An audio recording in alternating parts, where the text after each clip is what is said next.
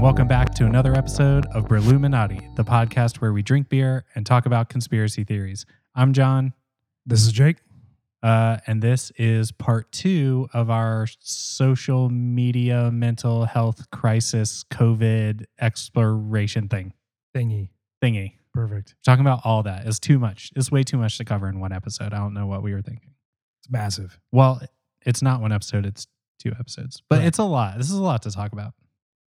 But before we talk about that, let's get into the beer. Jake, what are you drinking? So today up, it is from Trophy Brewing, which is hands down one of Raleigh's best breweries, at least one of the most prolific. They Agree. Definitely put out some crazy stuff. They're probably most known for Trophy Wife. They have a handful of beers that stay on all the time. Everywhere. And they're good. I actually don't love their permanent taps. I like the one-offs and the weird stuff. Same. Right towards the beginning of summer, I'm always like, when is a yard of the month, which is a cream ale that I love? Yeah. Like, when's a yard of the month going to come out? Because I'm waiting for that shit. So pre-COVID, they used to do all these crazy like weekend festivals and stuff. Yeah, they'd have pop-ups and crap like that. Very cool. And they've got a pizza shop over on, is that on Glenwood, I think? No, so they have the Maywood, which is where the brewery is. And Right. It's like their tap room, and that's where they do the pop-ups and stuff. And then they have it's either Martin Street or Morgan Street. It's somewhere downtown, Morgan like Street. back I think there it's- yeah, I near think where it's over Charlie there. Goodnights and all that is. Yep. And that is where they have the tap room and pizza. And the pizza's pretty good. And I think there's a third one now, but I don't know where it is. I'm not sure either. I know they bought the place next door and they're doing some stuff there. Yeah. I've also heard the pizza is like really, really good, but I went towards the beginning of when the pizza one opened and I did not like it. No? Not at all. I didn't like the atmosphere. early I didn't days? like the pizza. Yeah. But so many people have come back and been like, bro, you got to go back. You got to try it again. And I just haven't. Well, and then COVID hit and I was like, oh, Yeah. well, fuck me. Can't go anywhere. I was there around this time last year and had a pizza and it was pretty good. Yeah. It was, for Raleigh, it was a pretty good pizza. Yeah. Yeah, I have my pizza go-tos. Lily's. So far, Trophy's not. Lily's is the pizza go-to. Lily's. I like, I've been going to, so I went to North Carolina State University, and right across the street from the, this thing called the Bell Tower, essentially, Yeah. Oh, yeah. right in that area. It's not right across the street. It's like halfway between the library and the Bell Tower. There's this little real shitty pizza spot, but it's called Slice of New York Pizza. It used to be called I Heart New York Pizza, and it's lit. They make this lasagna pizza where it's basically like slices of meatball, mozzarella. That's crazy. So, well, let me start over. So it's got like the pizza sauce on it, and then it has mozzarella on it, and then on top of that, it's slices of meatball, and then like huge chunks of ricotta, and then on top of that, there's like meatball marinara. Is there pasta in it, like lasagna? No. Okay. No. It's just the theory of layering is what makes it the lasagna. Yeah, and Okay. it's so good. And they're the place that they do a gluten-free night or something. So I Heart New York, or Slice of New York Pizza, has a gluten-free pizza that's available all the time. Okay. And Yeah. you can put their specialty toppings on that gluten-free topping. And my wife, she's gluten-free. She loves it. There's another pizza spot that people rave about. It's called Oakwood Pizza Box. And it's downtown, like near Peace College. Yes. And they do a gluten-free pizza Thursdays. That's what I'm thinking of. Yeah. I personally am not that enthused by them. Sure. But people love it. I don't want to say anything bad about them. They're great. Yeah. But, there's other pizzas I like better, to be honest. Okay. And completely roundabout back to the beer. Yeah. Well, I mean, You got to go pizza. if you're eating pizza, you're drinking beer. Like, I don't know. Yeah. And Raleigh surprisingly has good pizza. Yeah. And really great beer. So, shocker. And, I moved here from Los Angeles and I was constantly surprised about how great the beer scene was here. I didn't expect it at all when I moved here. And consistent. I mean, even from somebody who went to San Diego all the time and saw the San Diego scene, which is out of control, here is competing very, very healthily. Yeah. I think I got a little bit spoiled because my old house was within walking distance of the Trophy Brewery on Maywood. So that was like my local bar. That's just where I went all the time. And so like there's a bunch of other breweries in Raleigh. I have thoughts about them. but, but to me, like That's home. Trophy, hands down the best brewery in Raleigh. And then, I mean, within North Carolina, the Asheville breweries, they're just so good. Oh yeah, and now we have a new Burial out by Durham. the No, Morgan it's here. It's Street at Morgan Food Street Hall. Food Hall, Morgan Street yeah. Food Hall. They've got the There's a Burial. High Wire or something Yes, in Durham. they have a High Wire, Yeah, which High and- Wire is pretty great. Yeah. They do cool like experimental stuff, Yeah. And the Sierra Nevada Auxiliary Brewery is in Mills River. which we got to go down to that. It's sick. Yeah. So back to Trophy because I'm drinking a Trophy Pumpkin Spice Milky Way, which Milky Way is one of their standard porters, which are stouts Yeah. that they have going on, Yeah. and it's pretty consistent. I've had it regularly. It's nice. It's creamy. It's a good stout. It's it's serviceable. It's out there. The pumpkin spice is a good addition, for this time of year. Obviously, I know you're not a huge fan. I'm into Not it. a huge fan. Yeah. I'm into it, but I don't think I could do more than one of these. I think I'd be capped out. Yeah. Usually, I'm a big stout guy. I could go deep on a couple stouts, but the pumpkin spice, I think I'm about at one on those. But it's it's from Trophy. It's coming in at 5.5%. Kind of a nice dark theme on the can with a bunch of pumpkins. And technically, it's a salted caramel sweet stout. You can definitely taste the caramel when you drink it. It's very kind of heavy on that. Yeah. I would say the caramel is almost as strong as the pumpkin on it, but it's definitely there in the aftertaste. Yeah. So I drank one of these earlier this week because it's a special edition. So this beer came out at the time we're recording this last Friday. And I had a friend go grab a couple. She brought me two. I split one with somebody earlier this week. And like, I already know that I don't really like Milky Way. But when she was like, there's a special edition pumpkin spice version coming out, I was like, all right, I have to at least try it. And yeah, I mean, to me, I'm not a big stout fan. There's certain stouts I love, like the Samuel Smith's organic chocolate stout is a banger. Like I'm all for that. I already don't love Milky Way, just the standard one. So I kind of knew I was in for one I wasn't going to be in love with this one. And I mean, personally, I was right. But the one thing that I do want to say is like, so every so often, I don't know if I've said this on this show before already, but there's certain beers where I don't like the beer, but if you mix it with another beer, it magically becomes we talked amazing. about this. Yeah. Okay. So yeah, we talked about it with Big Boss, where I don't like Yeah. Bad Penny or Harvest Time, but if you mix them, they're dope. It's the exact same thing with this. So I can see that. do not like Milky Way at all. But Trophy makes another beer, which is also just as dope. That I also don't like by itself. It's a horchata porter. Oh yeah. And I can't remember what it is called right now. And for the last like 2 years, they haven't had Milky Way and the horchata porter out at the same time. Yeah. But when they do, if you mix Milky Way and that 50-50, it all of a sudden becomes this amazing beer that I love. And I'm like, and it's so weird. I can see that. Yeah. So like to me, I wish I had a can of the horchata and I could mix them 50-50 with a pumpkin one and see what it does to it. Yeah, absolutely. I can see that. Yeah. On stout levels, like my two favorite stouts are the Yeti, Great Divide Yeti Imperial. It's big picture of Bigfoot on it, and the Bourbon Barrel one's the best. And then the other, there's a company, Super Speedway. I think it's like Smith Brewery or something out of San Diego, and they make this really crazy heavy stout that is just like out of control, amazing. They only sell it in like wine bottles. Okay. Big fan of that. They do like the 22s or whatever. Yeah, I haven't seen it since I left LA, which is kind of disappointing. But yeah, so this, the pumpkin spice, it's nice this time of year. I'll have one or one. Pumpkin beers are just hard. Yeah, are you a pumpkin spice person? Are you gonna go to are you a Starbucks pumpkin spice guy? Absolutely. Yeah, I love them. Yeah, like okay.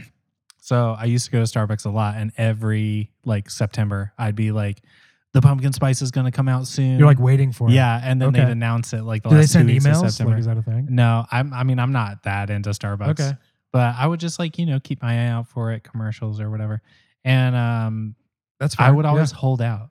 Like Okay. I know that because the pumpkin spice latte typically comes out like middle of September, end of September. Sure, But I am not drinking one until the 1st of October.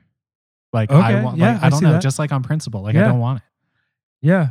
My wife does. She won't switch to red wine until she has this date in her head where it just happens, and she switches. I don't Oh, know. that's so weird. She doesn't share it with me, but like at one point, as soon as it starts to get cold, it becomes red Switches. wine. Yeah. Okay. Yeah, that's interesting. But yeah, no, stouts. It's good. I don't know. It's just I don't know. It's not really my thing. I went a totally other way though. You did, and this is But- because I'm looking at a Pop-Tart. So tell me about this. Okay. So this is also a trophy beer. We went 2 for trophy tonight. And it's also another special edition beer, which Trophy does special edition beers all the time. But what this one is, it's called Tart Pop. And it is a raspberry pastry Weiss. So it's kind of like, I mean, it is a Weiss, but it's kind of like a Berliner. That's what it tastes like to me. But basically, it's supposed to be a Weiss brewed with pastry and raspberry. And I mean, it literally has a picture of a Pop-Tart with 2 raspberries. Same on logo, the front. same font. Yeah. Yeah, like very cartoony and shit. Yeah. And I mean, I got to say, like, if you are into that kind of like Weiss Berliner type fruity sour tart, not as sour as like a sour, there's no salt in it. But if you like that like sour-ish tart, sweet kind of jam, this is a banging. Yeah. It's a banger. It's so good.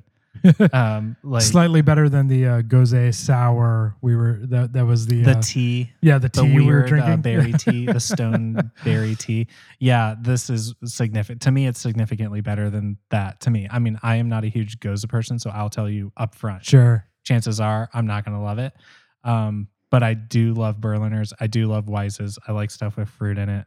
I don't know. Call me what you want, but this is good. So the first handful of sips that I got out of it was very pastry forward. I mean, it was like I was like biting into a piece of Pop-Tart, but with no filling in it. Cool. And then after that, like the pastry would kind of settle down and the raspberry would just start like punching you. Okay. And so like the last 3/4 of this beer has been all like just like super tart raspberry with like that little bit of like creamy pastry-ishness to it. But then it's like really tart, really sweet, really like refreshing kind of. But then I'm also getting kind of lit on it. Like it's 5.9%. Fair. Would you, and here's a weird question. I'm very into those. Would you turn this into a float? Like put soft serve in it? Or like ice cream? Or ice cream or whatever you choose for a float. You know, I'd never thought about that, but you probably could. Yeah. I mean, because I know stouts, like that's a thing. Like, Oh yeah, like stout floats. I forgot that was a thing. yeah, like this, the pumpkin spice, I would definitely drop a scoop of vanilla into this and just eat it up. That'd be It'd probably good. Like it'd some probably be vanilla amazing. bean ice cream on top of it. Yeah, that'd be great. That actually sounds like it would be good. Yeah, Like that might turn that into a beer that I would enjoy more. I could see that. I would be Yeah. worried that would turn this into a beer I would enjoy less. It could ruin it. Yeah. Because I would think The about lactose maybe like might mess it up. I don't know. You know, I mean, you never know until you try. Yeah, but like, now I'm thinking like drop a scoop of ice cream into a PBR, probably messing that PBR up, Well, PBR doesn't taste like a raspberry Pop-Tart. That's true. That is true. I don't know. I could see it with this maybe. It could work. Because this isn't you can definitely tell it's Maybe sherbet. maybe Yeah, maybe like a sherbet or like a like a pop. raspberry sherbet. Yeah, like a Put freezer raspberry sherbet pop. in the raspberry beer. That could probably be pretty amazing. That'd be good. Yeah. All right. We might have to take care of that. Yeah. All right. All right. Well, moving on from the beers. So as we said, I think towards the end of last episode, we really didn't cover that much conspiracy type stuff last time. Really, I think that one was more a little bit of exposition, a little bit of setup. Definitely. And now we're really getting to where the conspiracy part starts with not really about COVID, because there's a lot we could talk about with the conspiracy about is. COVID. Endless. And let's not run down that path. But a long what path. we can talk about is more the social media portion. Absolutely. And I think that's a definitely good distinction to make because you could go down a COVID rabbit hole as many, many people endlessly have. And it is interesting to talk about all that stuff. But I think what we spent some time setting up last time was some base ground information about where social media companies are, what they're doing, how they're interacting with people, and how it can be sometimes beneficial, sometimes toxic. And the reality that brings it down, and what we're actually discussing this time, is what is the conspiracy there? So if we're asking, is this something done on purpose, or is this something done accidentally for profit? So are companies in the search of profit and in the search of filling their own pockets and making their shareholders happy, are they creating situations that are bad for people?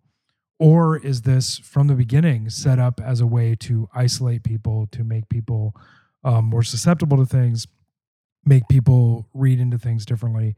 And as soon as we involve something like COVID, where we're all going into lockdown and we're basically at home with our families and on our phones, what's the next step there? What are we looking at? Right. So I think that's definitely an interesting place to start. So I think we kind of look back a little bit towards the beginning of COVID. There was this really interesting article that came out in Forbes, and the headline of this article is immediately very interesting to me. So it says, so this was published April 6th of 2020. So this was like right about the time lockdown was kind of starting or had just started. It says, Americans are excessively eating, drinking, smoking pot, playing video games, and watching porn while quarantined. Fair. Yeah, right. Yeah. I mean, extremely fair. It's like you opened the veil and looked into my life before COVID. Right. And now we don't have to go to an office for 8 hours. So yes, that is what is happening. Right. And so the way this article opens is with a tweet. And what this tweet basically says is that if you come out of quarantine without either a new skill, starting something you have put off like a business, or come out of it with more knowledge, then it's not about the quarantine or whatever. It's about the fact that you lack discipline. Right. And I've never agreed with sentiments like that. It's gross. And I don't agree to it here. And really what this article does is it kind of explores that a little bit, but it gives a bunch of projections about what they thought was going to happen over COVID. And so at the time this article came out, 10 million people had filed for unemployment since the last week or two of March. And they were putting out essentially projections from the Federal Reserve that they thought nearly 50 million people would lose their jobs or file for unemployment by summertime. Right. And so now we are clearly past summertime. A little bit. And, we didn't really look at those statistics, I don't think, but that can be an interesting thing we could go back and look at. But what they address in here as well is like parents are frantically worried about making rent, paying their mortgages. They're worried about losing jobs. Parents are stressing over working from home, kids being out of school, educating from home, trying to work where their kids are home. Like, how do they manage that? Since I have a very unique perspective on school that it's not daycare. So if you have a kid, I mean, that sucks. That was your choice. So, but I'm a little cynical there, but, and I get that that's like that's a diverse topic, and I don't really think it's as clear cut as that, but I was just trying, as someone with a kid, it's fair. As somebody without a kid, I'm just like, I mean, I don't know. So basically the article just kind of goes through and asks these questions about, alcohol sales were up like 55% in the last weeks of March. Buying spirits like spirits, premixed cocktail stuff increased 75% over the last year, over that time the previous year. Wine sales were up 66%, beer sales were up 42%. Online alcohol sales went up 250% since this time last year. Probably curbside pickup and whatnot. So I think this, like marijuana dispensaries, their sales were up not up 36 million, but up to $36 million worth of legal weed sold it just in the month of March in Illinois. Like, I mean, we're talking about massive amounts of people being at home with essentially only work or kids or nothing to do. Yeah. Well, with somebody being laid off, I mean, it's kind of clear that like when you lay off a bunch of people, like, that's going to happen. I know every time not every time. It's only happened once that I've gotten laid off. I immediately went home and drank 12 beers. Not 12 at once, but like same. over the next couple of days, like it was kind of a depressing moment, Yeah. What else does this one say? It says, so like Pornhub traffic was up 12%. 12? 12. I'm kind of surprised it's so low. Well, I mean, if you think about the number of people accessing those sites, add 12%, it's probably a massive amount of traffic.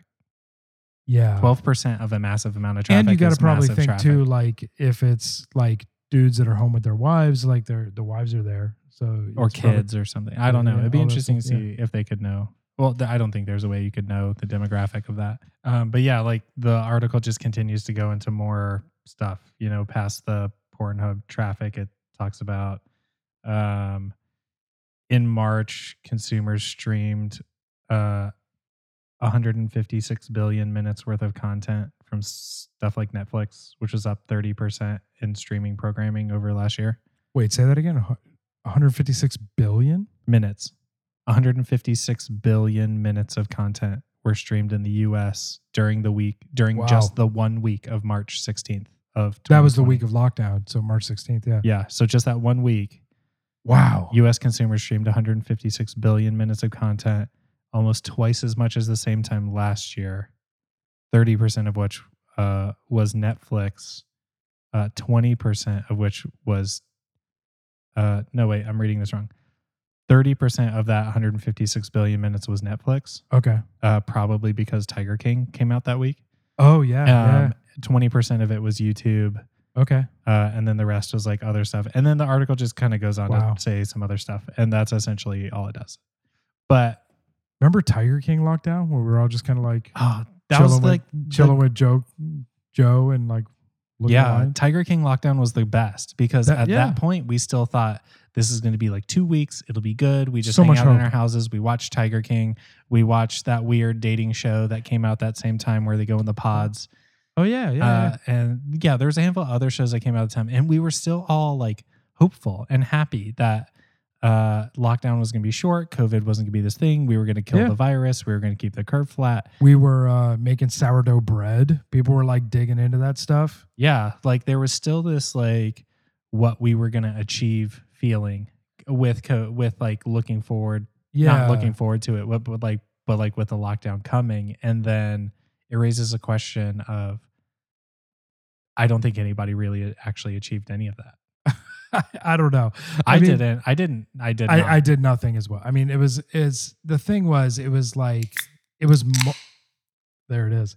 It was March. It was like spring, a time of renewal and growth. And we were supposed to be doing these things. And if you care about stuff like, astrology signs, there was all this stuff that was supposed to happen. And we were all supposed to like love life and do these things. And people were like getting like sourdough yeast starters from their buddies. And there were all these news articles about 100-year-old sourdough bread. Yeah. And man, none people of were it like happened. Doing crafts and like, I'm going to start a business and learn a thing. Planting stuff. Like they were out front putting peppers in the ground. And that did not happen. It didn't persist. I think the unknownness to what came with the lockdown, like, because at first they had pitched it as this whole like 2 weeks to flatten the curve thing. Yep. And when we were like a week and a half into it, they pushed it out. And then they were like, all right, it's going to be a month now. And then they pushed it out again. And then they pushed it out again. And then they just stopped talking about it. They just stopped saying anything because it had now implicitly become indefinite. Yeah. And it was pretty fast. It was, I remember, my daughter's in a daycare school and, I was going, and it was whatever the Friday before March 16th was. I was at the school and I was picking my daughter up and I was talking to the head of the school, and her and I were having a discussion. She was like, yeah, I don't know what, Wake County's going to do. And we haven't really had a talk about it. And I had been kind of going deep into COVID research all the way back into like November. And like I had been talking to people about it. And man, you could ask my wife about this. On New Year's Eve, I was telling my wife that there was going to be like serious problems. And so we started going through this stuff, and I was telling her like, listen, it's not going to be 2 weeks. Like this is going to be a big thing. And everybody was so hopeful. They were just like, yeah, let's do this. We're gonna shut it down. We're gonna come out strong. We're gonna write the novel that we always wanted to write. We're gonna do the screenplay. And yeah, it just turned into the same old like crushing American existential crisis that we all suffer through silently day to day. I know. And it's like weird to look back to, because that week of March 16th, that weekend is marked the last time that my wife and I went out to dinner to eat. Where'd you go? We went to the Stanberry. Oh yeah, the Stanberry. Yeah, that place is supposed to be amazing. Oh, dude, it's lit. So we go there for every birthday and anniversary. Cool. It's the best steak in Raleigh, in my opinion. It's a great spot, but we go there every time. Has a great little atmosphere. It's a nice place. So like, if I look back and I'm like, if I had to pick a spot to be like the last spot, a fancy night out where we got dressed up, we went out and had a nice dinner together, had some fancy pants drinks, had some, we always have a good time. But that was the last time that we had been out to eat without, for basically up until maybe 2 weeks ago. Wow. We went out to eat again. And it was like on a Monday at lunchtime. Nobody was at the place we went. I mean, nobody. Where'd you go this time? That spot you told me about. That's downtown off of P Street and the station.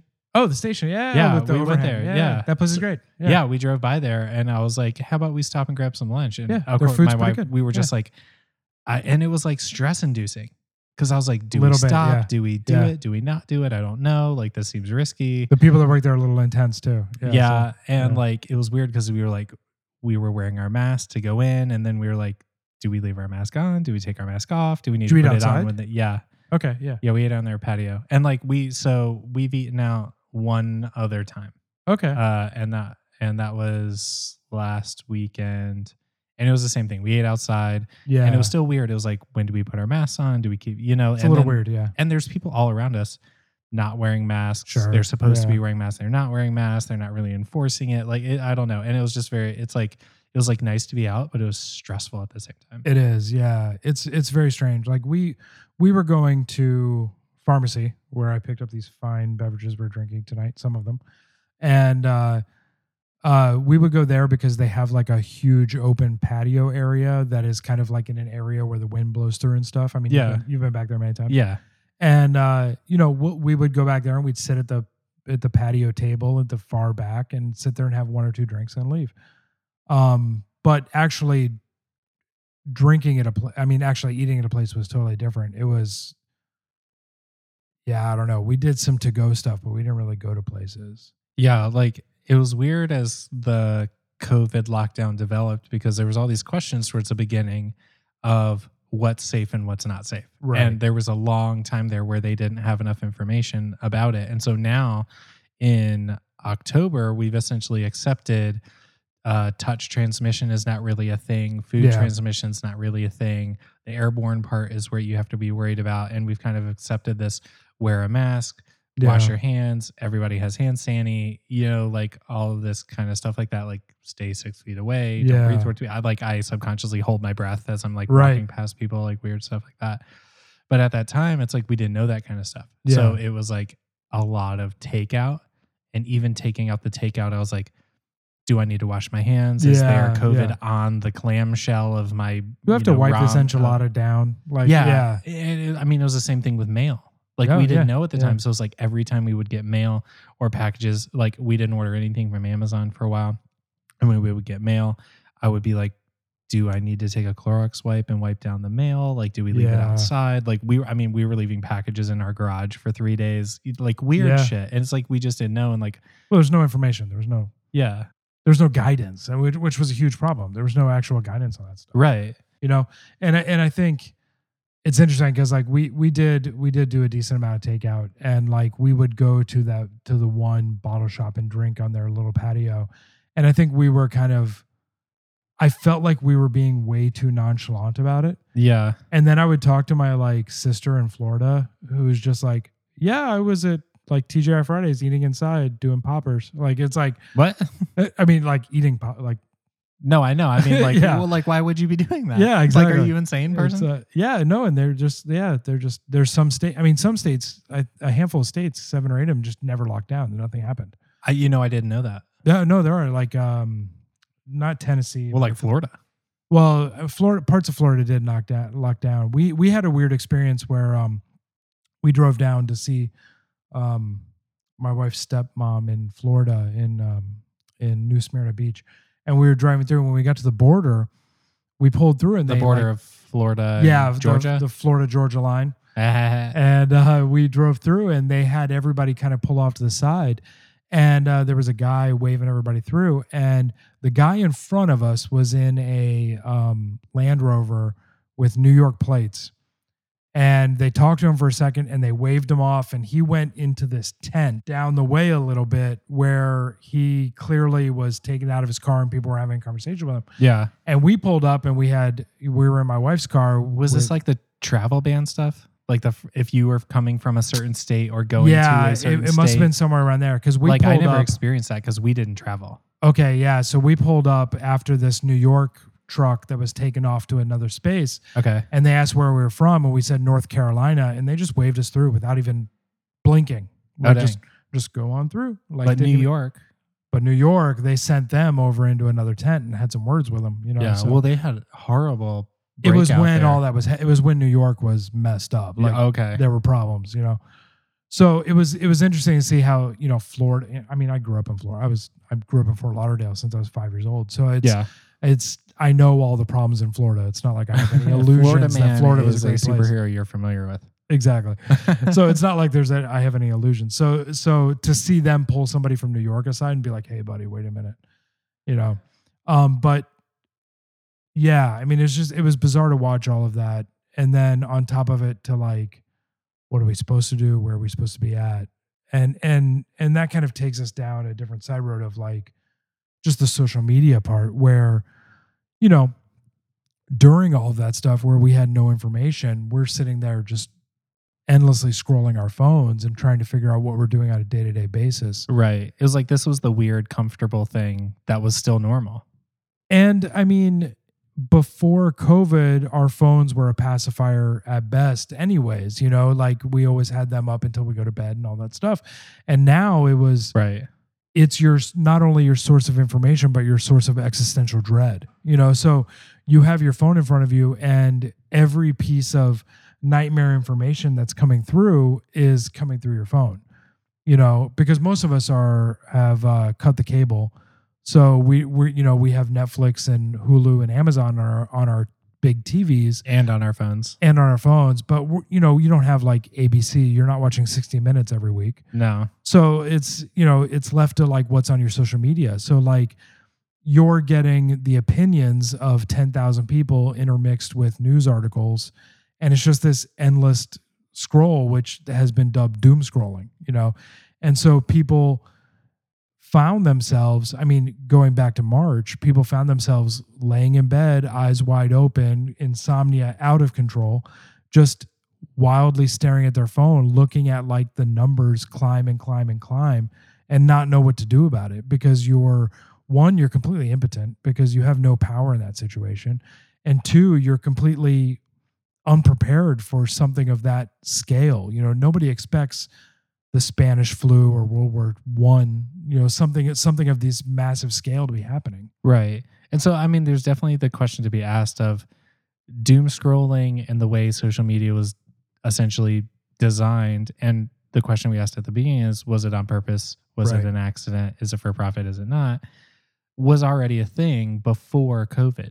And Absolutely. then all of a sudden there's all of this stress, there's this anxiety, there's the unknown happening. You don't know if you can keep your job or not. Like what's going on with school? What's going on with the government? Where's my money from that terrible check that took forever? Yeah. Where's the second one? You know what I mean? Like there's all this stuff that we just don't know and everything's unstable and seems horrible.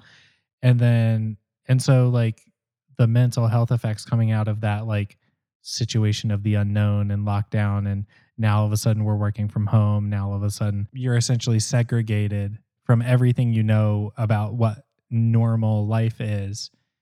And this like device in your hand that, you know, is questionably designed to force you to stare at it and continue to be on it forever, Right. is now the only thing that feels normal. And statistically, people are driving themselves into it hard. Yeah, I mean it's designed to feel normal and comforting, but at the same time, it's driving a knife into your side. It's this device that provides you with your diaper, but at the same time, closes its hands around your throat, because like you're sitting there getting every piece of information that makes you more scared, more upset, more anxious is coming through the phone.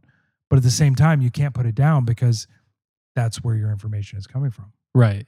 And so like between March and May, Harris Poll conducted a survey and found that roughly 50% of US adults were using social media more. It's an undefined amount of more, but more since the outbreak began. Yeah. And so we already knew, I think from talking through the statistics of last episode, that usage is high. Yeah. Right. Absolutely. So when you're in a situation like this, I mean, more being undefined like this, but half of people are using it more. That seems low to me. It does. And, that was also from early May. Right. And that was months. I mean, early May. The real depression didn't set in until July. Early May is 1965. Like it's a whole nother planet at this point, Yeah. And, early May, we were still thinking like we're going to see Tenet in the theaters. Early May, we were still thinking that like there'd be a way to like go to a family wedding, you know? And it's funny because the way our brains have changed. I distinctly remember having a conversation with a good friend of mine whose sister was getting married in October. Yeah. And we had the conversation in May, and he was talking about how he didn't think it was going to happen and it was this bizarre thing. And, obviously now there's no wedding going to be happening and you don't even think about it. But I recently saw on Instagram somebody I worked with in Los Angeles. Their family had a 200-person wedding in Nashville with no masks in sight. And it was this whole thing that just happened like 5 days ago. And seeing that gives me this, like, I got anxiety looking at the photos. Right. Thinking, oh God, what are they doing? Yeah, I've had the same thing, like seeing people on my Instagram being at weddings or having weddings or whatever. And like, I feel like most people have had some level of like this happening around them. Yeah. Like I've seen the dichotomy for sure, because like, so I had a family member pass away in the middle of COVID, which we're still in the middle, but so earlier in COVID. Yeah. And it was just this whole thing because she was in Texas at the time that she passed away. She had to, do what you do with dead bodies and then come back here. Yeah. And we had to go to Virginia and hold a funeral. Right. And then around that same time, another family member that I don't know from my wife's side of the family also passed away. And we didn't go to that one, but we heard what it was like. And it was 100% different than the funeral that we went to. Yeah. So the one that we went to, it was direct family and like close friends only. Everybody was wearing masks. Nobody sit in the little tent. Yeah. Like it was very short. We didn't have like a party after, like none of that stuff. It was just like, and unfortunately, that's sad. That's not the funeral I know that this person would have wanted, but that's kind of what everybody felt like had to be done. And then the dichotomy on the other side was there was this other funeral. And I mean, there was 200 people there. It was 3 hours long. Nobody was wearing masks. Everybody was hugging. And like, it was completely insane. Well, and that brings a whole nother point is one, people are sick of it. Like people don't want to not have the version where we get to have a big meeting and do all of that stuff. Like, and that's, and that's a problem. That's sad. But then on the flip side, we also, as human beings, we look at those situations where there's 200 people without masks having a wedding or a funeral or something along those lines. And people like you or I who are like concerned about it, and we have reasons why our family needs to stay healthy. We look at that and we're kind of like on some level, we're scared of it a little. Right. Because I mean, I would love to do that. I same. Like I'd love to go to like Asheville right now and spend the day going from brewery to brewery and just hanging out. And like the fact that I can't is like very scary. But the fact that like also I look at how other people are doing those things and just, throwing caution to the wind.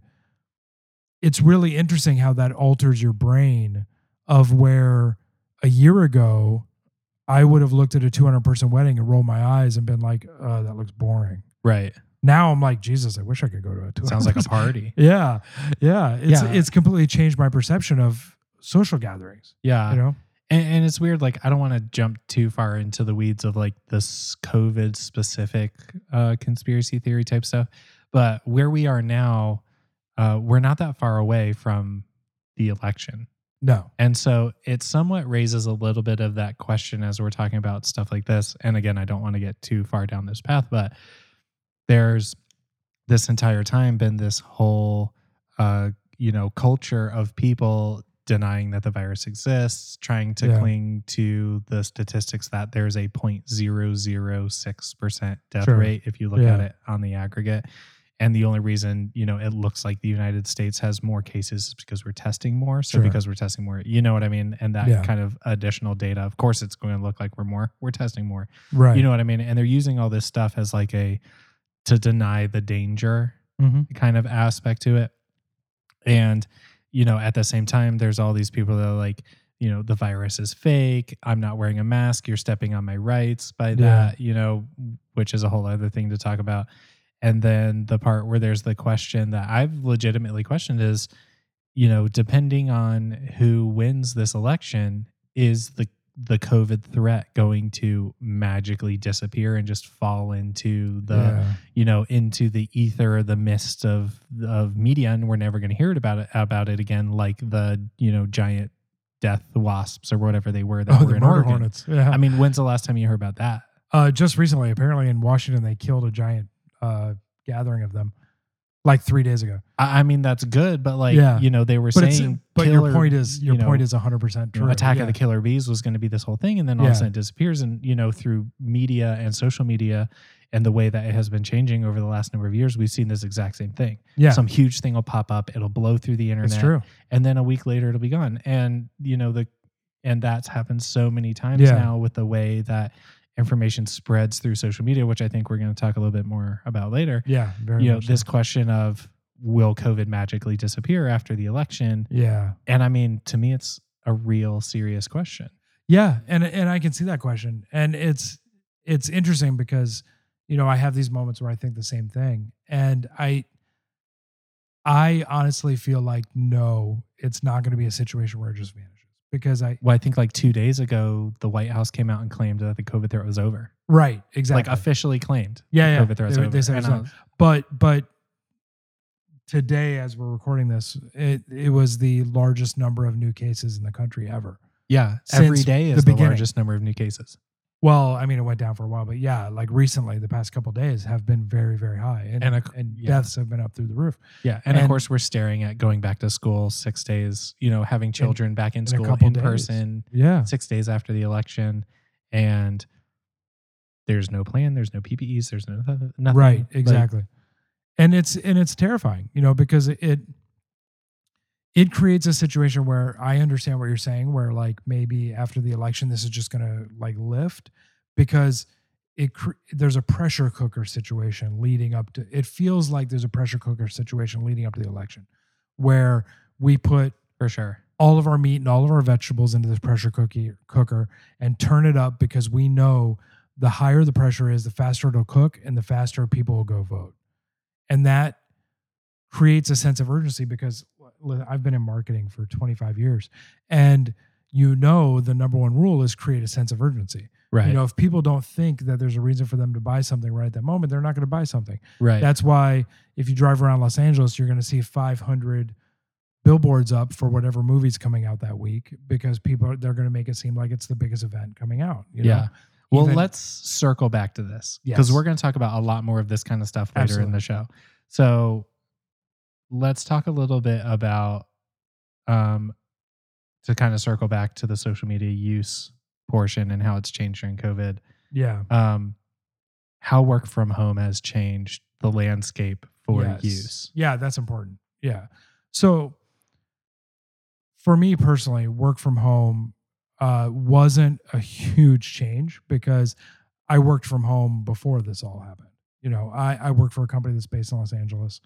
And so I've been working from home for a year before all of this happened. But I directly saw my wife who worked for a nonprofit and they had an office in Durham, and it was an office you had to go to every day. And I watched how that turned up, and then they came from home and watched them on Zoom calls all day. And it was a massive change for her. It was very different. Yeah, like I've had an extremely similar experience. So I work for a company that was based in Texas. Before that, it was based in Illinois. And I've been working home for 8 years.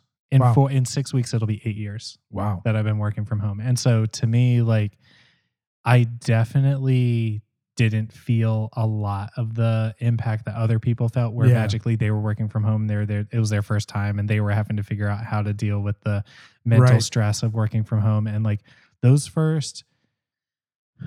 first, when I started working from home, of course, I had the choice. So I was in a very different place. Because going into the office was extremely depressing. Nobody was there. I was the only person. It was weird. So I chose to start working from home, and my manager was really cool about it. And, at first I was really pumped because I was like, oh, I don't have to be in the office anymore. I don't have to go anywhere. I can work longer. I can work harder, and I don't have to leave. I don't have to deal with traffic. My gas expenses are lower, whatever.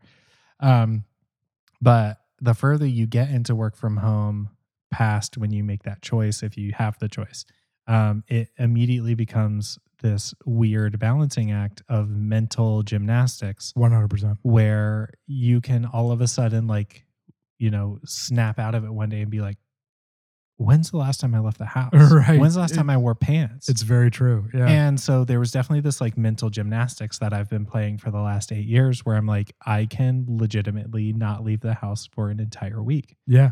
And, whatever. And so I had to start making myself leave the house, and like I would go to the gym in the morning on purpose as a way to get out. Yep. And have that be my time when I get out. It was also my time to go to the grocery store, run errands and stuff like that before work, and then come home and work all day. And, the biggest change that I saw with COVID was, two things. First, all the gyms shut down. Sure. Yeah. I was having some other back pain problems at the time. So like I wasn't really going to the gym anyway, but all of a sudden it wasn't that my choice to leave the house was gone. Yeah. So even if I did want to leave the house to get out of the house to change the scenery, now I couldn't. Right. And I already spend all of my time here. And so that was like a big mental gymnastics thing that my head was playing and I was having to deal with. And then on top of that, my wife is a school teacher, and, she went on a track out and then just never went back. Yeah. And she's been home this entire time. You know what I mean? And then now all of a sudden we're dealing with the stress of what's going to happen when she goes back to school. And that's a whole other conversation to have. And it's a whole dumpster fire. But yeah, like I can see how the mental strain of magically being forced to work from home when you've never had to do it. You don't have the desk and the chair and the things set up in your office ready, and you're having a hard time working. Your kids are yelling in the back. You know what I mean? And dealing with all of that, and I think there was a statistic we talked about last show where it's like people pay attention to content or change content between their computer, their phone, or whatever they're looking at every 19 seconds or something like that. So you throw in the mental stress, and all of a sudden you're at home. So there's nobody looking over your shoulder, making sure you're working. You're dealing with the mental gymnastics of work from home, and you're changing content every 19 seconds. And now you have this huge opportunity to stare at your phone. Yeah. With no one looking over your shoulder. Right. With no one checking behind you. Yeah. No, it's absolutely true. It's crazy because, myself, I was working from home, and I had a pretty good schedule set up where I would get up, walk my daughter to school, come home, and then get in my car, drive over, sit at a coffee shop for 2 hours. And since my office was on the West Coast, I had a 3-hour jump start on everybody in that office. So I would bang out all the emails that I needed to do for the day, not for the day, but like catch up on started. Yeah, exactly. And I would like blast them with stuff that I had to be working on for the day. So like I would preload everything. And then I would go home, and then I would meal prep, and then go to the gym and do all this different stuff. Oh, that sounds like such a nice schedule. It was amazing. And then all of a sudden COVID hit, and like wife was home, kid was home, no choice in any of it. Can't go anywhere. Can't do anything. Can't do anything. I mean, I have a 2-year-old in the house, so there's literally nothing to be done. Yeah. So, I mean, it took it took my wife and I like a lot of back and forth and like not arguing, but just like you had to figure out how to make it work. Negotiating. Yeah. Where essentially negotiating. What we eventually found that worked was, because my office was in Los Angeles, I would stay with my daughter until lunchtime when she had to go down for a nap. And then after nap, my wife would take over with my daughter and I would be able to work after nap time. So she would work in the morning and I would take care of the kid. And then I would work in the afternoon. She would take care of the kid. Okay. And it was the only thing that worked. I mean, otherwise we wouldn't have been able to pull that off. And it turned into a situation where we were only working like 5 hours a day, you know, but it was what we had to do, you know? Yeah. One of the things that's been kind of tough for me is like, I'm one of those people that's very like retrospective and looks back and it's like, oh, you should have made a different decision. Yeah. And so now it's weird because if you're a person who worked from home before COVID, yeah, and you had a boss who is at the very least any kind of flexible, yeah, most companies that support work from home really don't care where you're working from. Yeah, they just care that you're getting your work done, and they have ways to track productivity and stuff like that. But with the job that I do, I could very easily work from anywhere. Yeah. I've worked from the beach before. I've worked from bars before. I've worked from the airport. I've worked, which is amazing. I've worked from tons of places. Yeah. But it wasn't a thing that I did a lot. And a number of my other peers did do it a lot. They would like, get up, work from home around breakfast. They'd head into the office like mid-morning. They'd work, from the office for a while, do some lunch, work from the office a little longer, head to the bar in the afternoon, work from the bar, whatever. They would like change their scenery. And I just never really jumped on that bandwagon. Yeah. I would wake up early enough to like take a shower, do some stuff. Or, when I was going to the gym, I'd get up, I'd go to the gym, I do all that kind of stuff. I come home, but then I would just be at my desk at home all day. And now I look back, I'm like, should I have done more of that? Should I have gone to the bar? Should I have gone? Are you a slog worker or are you like a burst worker? Like slog worker, do you have to be sitting at your desk for like 8 hours straight and just kind of like bang stuff out? Or are you a burst worker where you kind of like let stuff build up and then blow it out for 2 hours straight and then just like not worry about it for a while?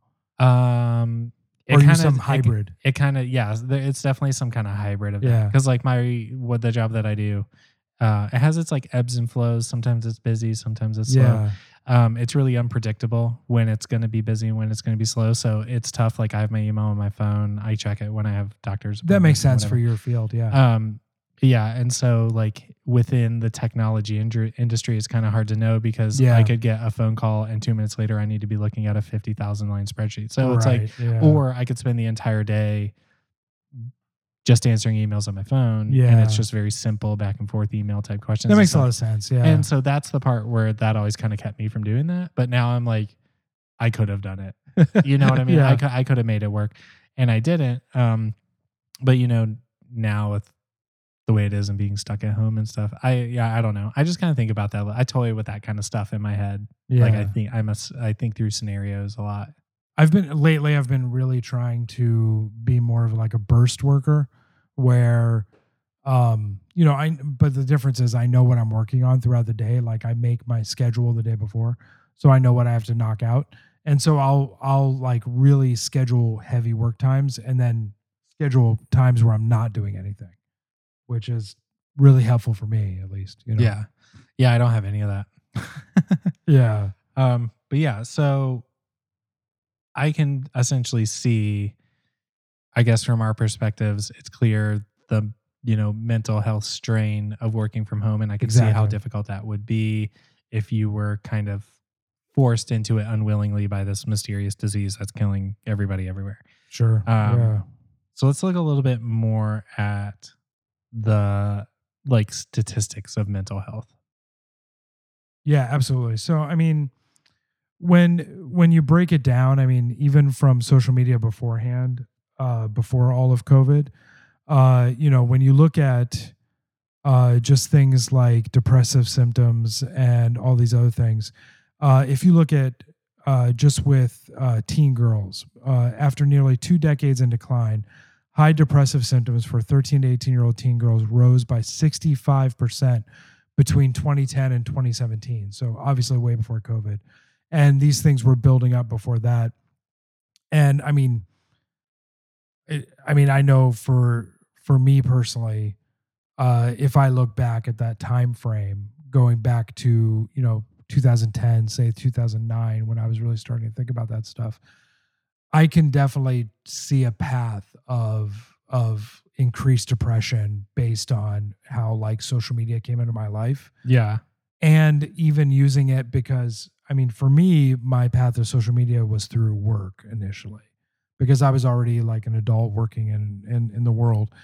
And I still even see that coming through and seeing how I interacted with people, how all that stuff happened. I can see all that stuff, So what about for you, kind of thinking back to 2010 to 2017? Yeah. I mean, so for me, 2010 is the year I graduated from college. Okay. And that was basically right in the midst of I think it was late Bush, early Obama period. 2010 was early Obama. Yeah. Early Obama. But that was the last, that was like the economic downturn, quote unquote. It was kind of the end of it. It was and so graduating in 2010 from college was a horrible time to graduate. Oh, yeah. Like I didn't find a permanent job for 2 years. Yeah. That makes sense. Yeah. And I did good in college, you know what I mean? And I have a weird degree. So it's like, I should have been able to find something somewhere and there were just no jobs. So like to me, that's more what I was looking at that time. And I think social media applications for phone launched in 2009. Yeah. And so I know that really kind of seemed like the beginning, or I know what's that documentary, The Social Dilemma? Yeah. It essentially tried to make that link that that's where the downturn started. And so like there's this really interesting statistic as well, where if you look at the number of teenage girls out of 100,000 in the US who are admitted to a hospital every year because they either cut themselves or otherwise harm themselves, that number has increased 62% for 15 to 19-year-olds and 190% for 10 to 14-year-olds since 2009. Yeah. And then I think there's another statistic about that's similar about the suicide rate for those same groups. Right. And it's like 60% and 160% or something like that, where it's that it's like that same group of girls over the same time period, but the suicide rate. Right. Exactly. And it's just interesting to think, it's hard to really make a direct connection to that. 2009 is when social media launched for applications for phone. And that's when all of a sudden the, self-mutilation and suicide rates for girls in like early teen and high school age just started exploding for no apparent reason. Off the charts. Yeah. Yeah. And I mean, it's, those things were there before, like people were self-harming and cutting and all these things. And that went back, 100 years, but it really, really took off then. And, even the guy who basically was the director of monetization for Facebook said, it's plain as day to me, these services are killing people and causing people to kill themselves. And so, and that's just crazy to me. Yeah. But I could see it like if you think about bullying over social media or anything like that. And young people are extremely susceptible to that kind of thing. And then, it's this idea like our brains have not developed over time the same amount in proportion to how technology has developed. And it's this question of like, our brains are developed to care about what our tribe thinks of us and not what 10,000 people on the internet think of us. Absolutely. So how are we supposed to deal with that idea of everybody else around me is getting likes and I'm not getting likes? Yeah. Or I post a picture and a bunch of people like it. Some people comment on it. Some person comes says, you're an ugly fat piece of shit. You should kill yourself. And then you do. Right. And there's been a bunch of legal ramifications for that as well. Like, I mean, you can be indicted for essentially, I can't remember what the crime is, but basically telling somebody to kill themselves and they do. If you do that in person, like a verified version of manslaughter. Yeah, you can. Yeah, you can essentially be convicted of manslaughter for telling somebody to kill themselves over the internet, and then they do. You know what I mean? Yeah. And it's amazing, going back, it's when I was in high school, when I was a freshman, I was bullied a lot. Like I was a major like target for kids. Okay. I was extremely obese. I was a nerdy kid.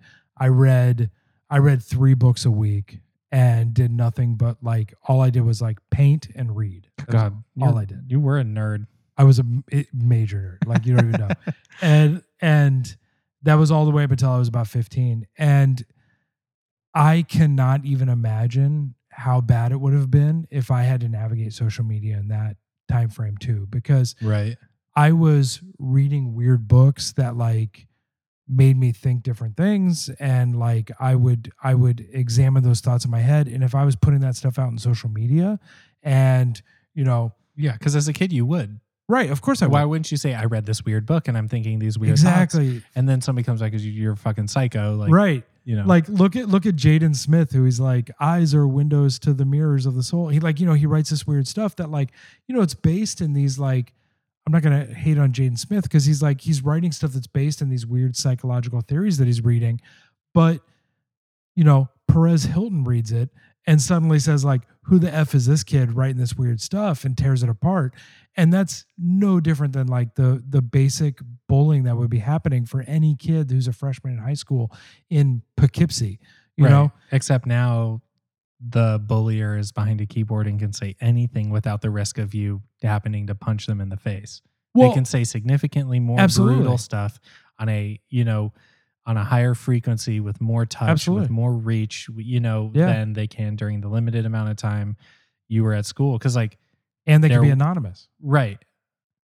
Can they be anonymous? Well, I mean, pretty much. Like you can just have some random Instagram handle. Yeah, you could have like a fake Facebook or something. But like on top of that is like, even, we're not back in the days where like you have to learn how to use Usenet or like get a special like password to get an email account or anything.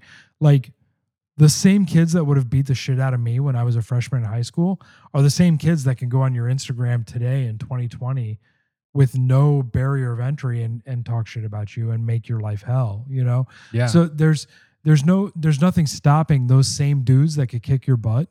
There's nothing stopping them from harassing you on Instagram and then the next morning went to school, punch you in the face. Right. Yeah. It's everybody's got the same iPhone. Yeah. Because there was this time where you would go to school and if you got bullied, whatever, and when you got home, you were at home. It was this safe you were spot safe or whatever. But now it's not totally anymore. Unsafe because you have this very helpful yet very dangerous thing in your hand that is, blasting news and Instagram garbage at you and Facebook garbage at you, 24/7. and also people talking shit to you and about you. And it's not like it stops with kids either. The internet can be such a great place for communities to come together and do stuff and coordinate stuff and whatever. Like my wife is in this plant group and she's constantly trading plants, getting free plants, selling plants, doing plant stuff. That's crazy. Advising people about plants, like all of this ridiculousness.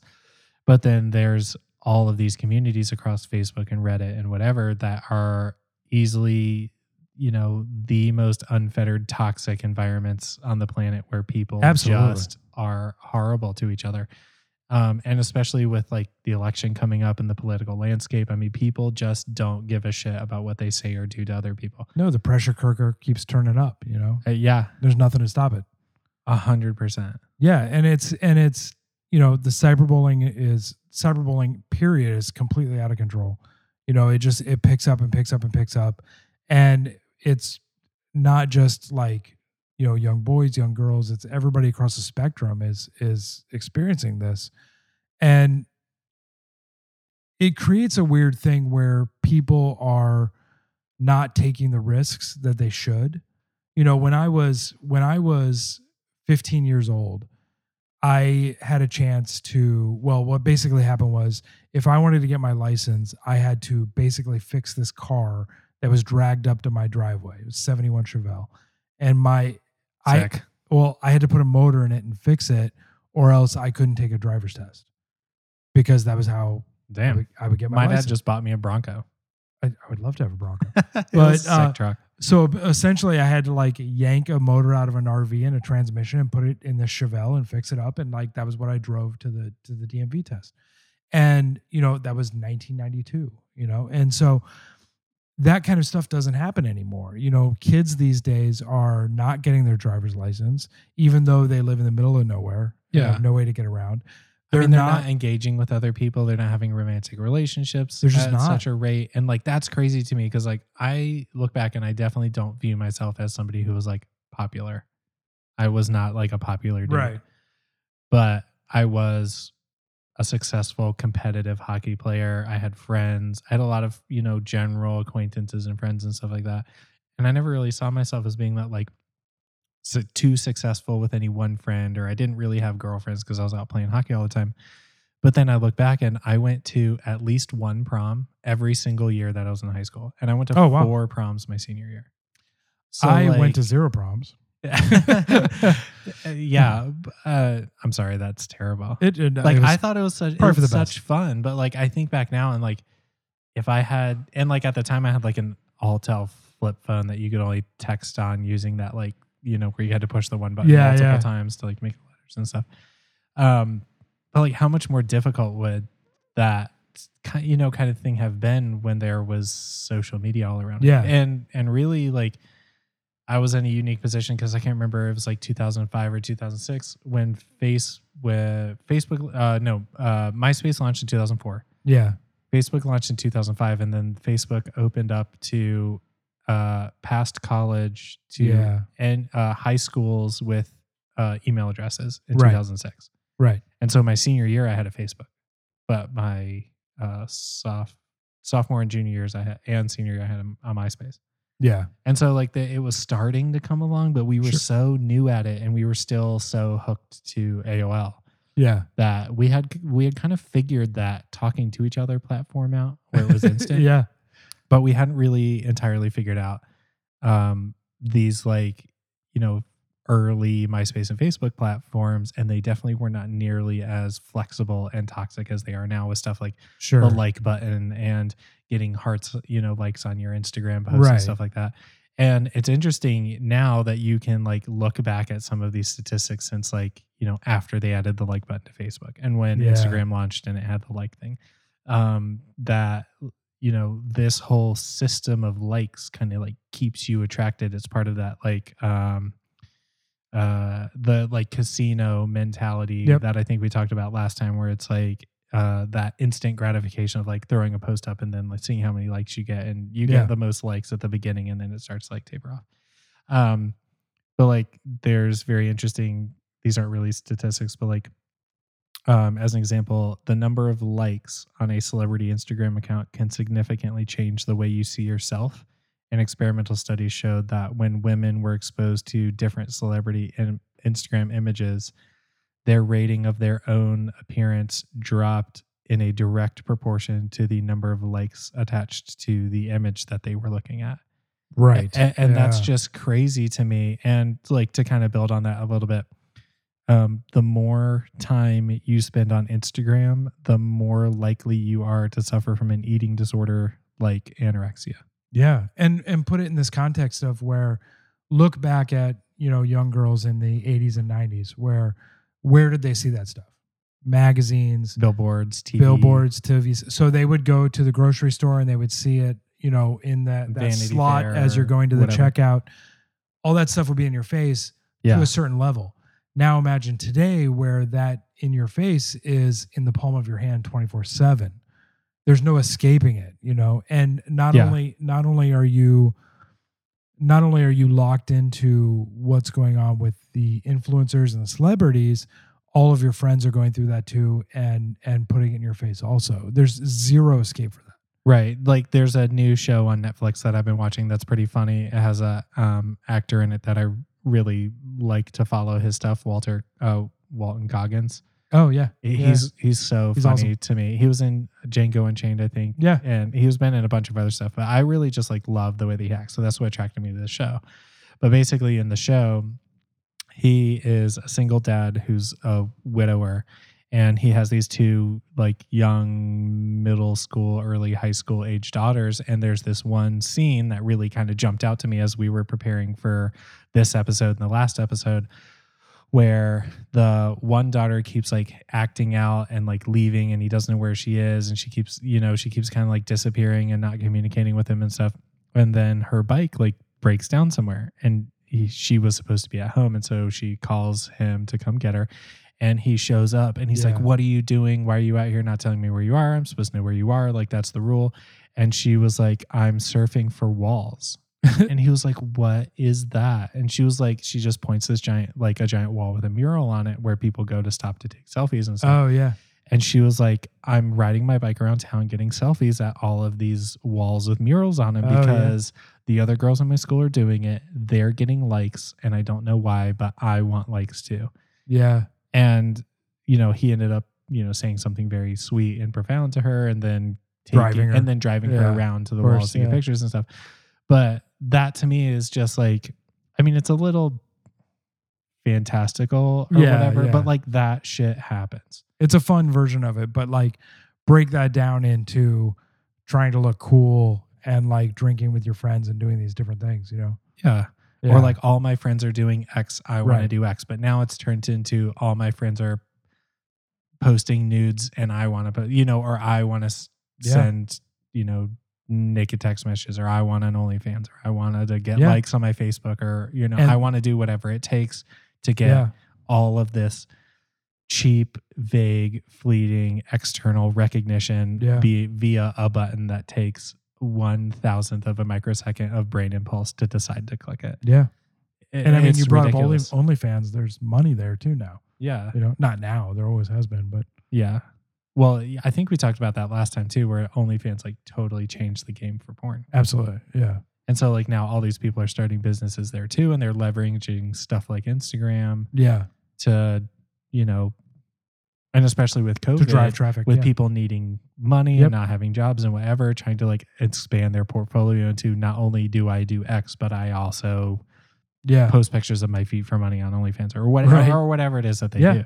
And to me, what this is really doing as a whole, if you think about it, is it's taking that like fragility of children, because I can remember being in that spot and not knowing what to do, not knowing how to talk to girls, just feeling very unsure of myself as I was trying to figure out who I was. And these things are taking that fragility and creating a very clear and easy to utilize pathway to essentially exploit the shit out of that. Yeah. And the more insecure and unsure these kids and, any people, even adults, are about themselves, the more likely they are to get on these platforms and do more and look more and watch more and post more and, and search for this, totally, unrealistic, unachievable level of internet stardom in the interest of somebody clicking on the like button. Well, I think the insecurity is being just like weaponized and monetized across the board. Absolutely. People are coming in and they're basically laying out, if you have a fear of this, there's a product for that. If you have a fear of this, there's a product for that. So they go through and they basically mine what you're scared of and then use their own algorithms and their own studies to feed that back to you in a way that'll make you click and purchase. Yeah, like I don't remember if we talked about this last time, but there's a statistic that shows, or it's not really a statistic, but at some point there was an internal report that came out of Facebook that shows that they track 29,000 individual data points about every person that uses the platform. So, I mean, you are giving them everything that they would ever want to know about you for free. They're analyzing that data and they're feeding it back to you in a way that is, showing you the next video and showing you the next ad and showing you the next post that is, more likely to keep you going. And that's where that whole doom scrolling thing comes in. Absolutely. And, it's just really interesting. Like if we kind of circle back, there's a quote that I'm going to read. So Gen Zs, people born after around 1996, it's the first generation that started on social media in middle school. So this would be one generation behind me because I started in high school. It's a whole generation of more anxious, more fragile, and more depressed young people. They're less comfortable taking risks. The rates, and we talked about this earlier, the rates in which they're getting driver's licenses is dropping. The number of people who's ever been on a date or had a romantic relationship is dropping drastically. So, I mean, I think if we are trying to put 2 and 2 together to show that, you know, when social media launched, there were very clear changes as that was starting to develop. Absolutely. Once it came out for mobile, we saw very clear changes in that. And now if we're looking back at these Gen Zs as the very first group of people to have it in middle school, and they, you know, and now our next generation are growing up with it. They are literally coming out of the crib with Facebook, you know, with parents with their children on Facebook, posting pictures of them, and then they get old enough to have their own Facebook. And I think we're going to see in the future a whole other wave of these kind of statistics looking back at, you know, absolutely, kids having too much screen time and not developing it's already properly there, and whatever. Yeah, I mean, that's already happening. Yeah. And we're already starting to see those statistics, but it'll be interesting and not interesting. It'll probably be very depressing and sad to look back and see, you know, these kids who grew up, you know, with their parent being like, oh, I'm just sick of you crying here. Watch a, you know, Flip Flubs video on my phone for 9 hours instead of paying attention to them or teaching them something or doing whatever. And then watching how those kids progress through our fully digitized and technological, you know, culture to where, you know, they have phones when they're in elementary school. They probably have, you know, they have their Facebook accounts and they grow up even in elementary school, I assume, bullying each other and doing everything that we've been talking about.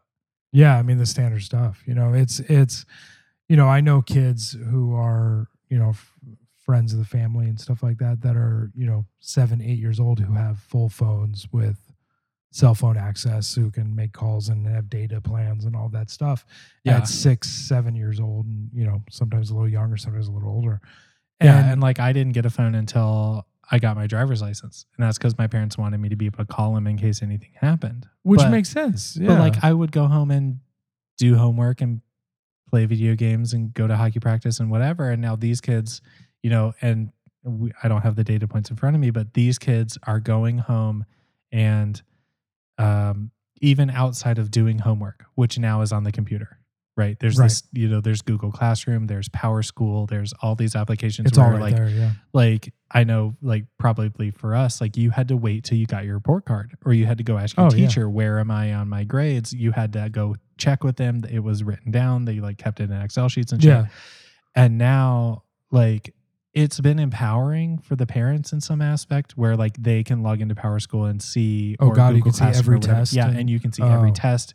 It basically is live updating your kids' grades on the internet and whatever. But like all of this information is now there. And I can't remember what the point I was trying to make was at this point, but you know, it's just, I don't know. It's crazy to me. Yeah, it's wild. And you know, it's funny is when you were talking about like when you got your first phone and stuff, my first instinct was like, I'm Gen X. I mean, I'm 10 years older than you.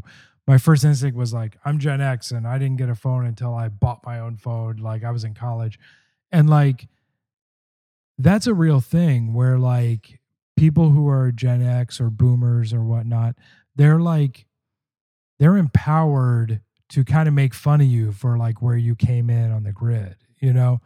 And it creates this situation where it's us versus them, where they're like, you know, well, I had Prodigy and I had AOL and I had and like, you know, you're supposed to argue about that stuff, but like, I don't think it's that important now. It doesn't matter. It doesn't matter. We're also up to our necks that it doesn't matter anymore, you know? Yeah. I mean, that's a really easy connection to make over to the political landscape. It's so polarized. And like, I tell people, like, to me, it doesn't really matter what, you know, political affiliation you say you subscribe to. I would almost guarantee if you take most people and you break it down to the issue, to an issue on issue level, you could have an intelligent, respectful conversation with that person and probably figure out whether you think you're a super liberal Democrat or you think you're an ultra conservative. If you really break it down to the issue and have a conversation about it, I would bet money most people are pretty close on most things. It's just this Yeah. ultra polarized, ultra us versus you. If the voting system is now not for your guy, it's against Right. the other guy. Yeah. It's just created this landscape, and social media has just accelerated that, and 24-hour news media has just accelerated that in this like unprecedented way where we are the most divided now we've ever been. And I agree. I totally agree with that because, I grew up in Florida with all the Florida things. I'm pretty liberal, but I grew up in a very conservative family. I've owned guns my whole life. I grew up as a gun-toting liberal, and which is weird enough as it is. And then right. and then I moved to Los Angeles. And in Los Angeles, I was basically the most conservative guy in Los Angeles. But I mean, I'm very far on the left wing, but in where I found myself, I was pretty conservative. And then here in Raleigh, I'm pretty much in the center.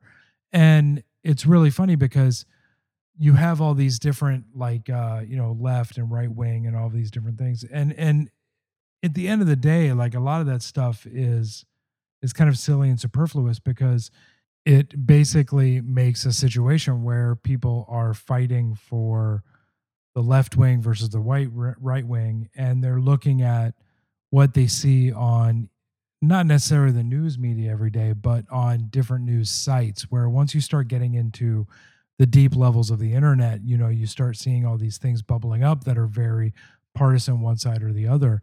And people start building up these thoughts in their head of like where they're left on the left wing or the right wing. And that's where we start building these echo chambers, which has been one of the worst things that have come out of the internet. Yeah. Is, the internet was originally supposed to be a place where we all got along, come together and learn everything, and all the 100%. all the intelligence for all of humanity is stored in this one wonderful place where we can all access it. Exactly. But no, what we did was we created steel boxes where we threw all of our personal thoughts and prejudices into, and then we locked ourselves into those steel boxes once we put everything in there. And all that is done is given a 100% marketing target for people who want to push a certain agenda, because what they realize is they have people stuck into these one spaces, and they know that all they have to do is market this certain sort of thing into that echo chamber, and those people will buy it, Right.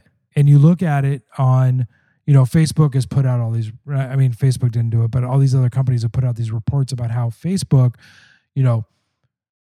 older Republicans are more likely to fall for these scams, and there's all these different things. And so they put out these ideas where if you fall into a zone where all you're hearing is what you want to hear, chances are you're going to fall for the scams that are coming out of that. Exactly. And it happens on both sides. This isn't me saying both sides. It's 100% true. And I think that this is where the conspiracy starts to come in. Because if you think about that point I said earlier, where we talk about, if we're talking about Facebook specifically, right?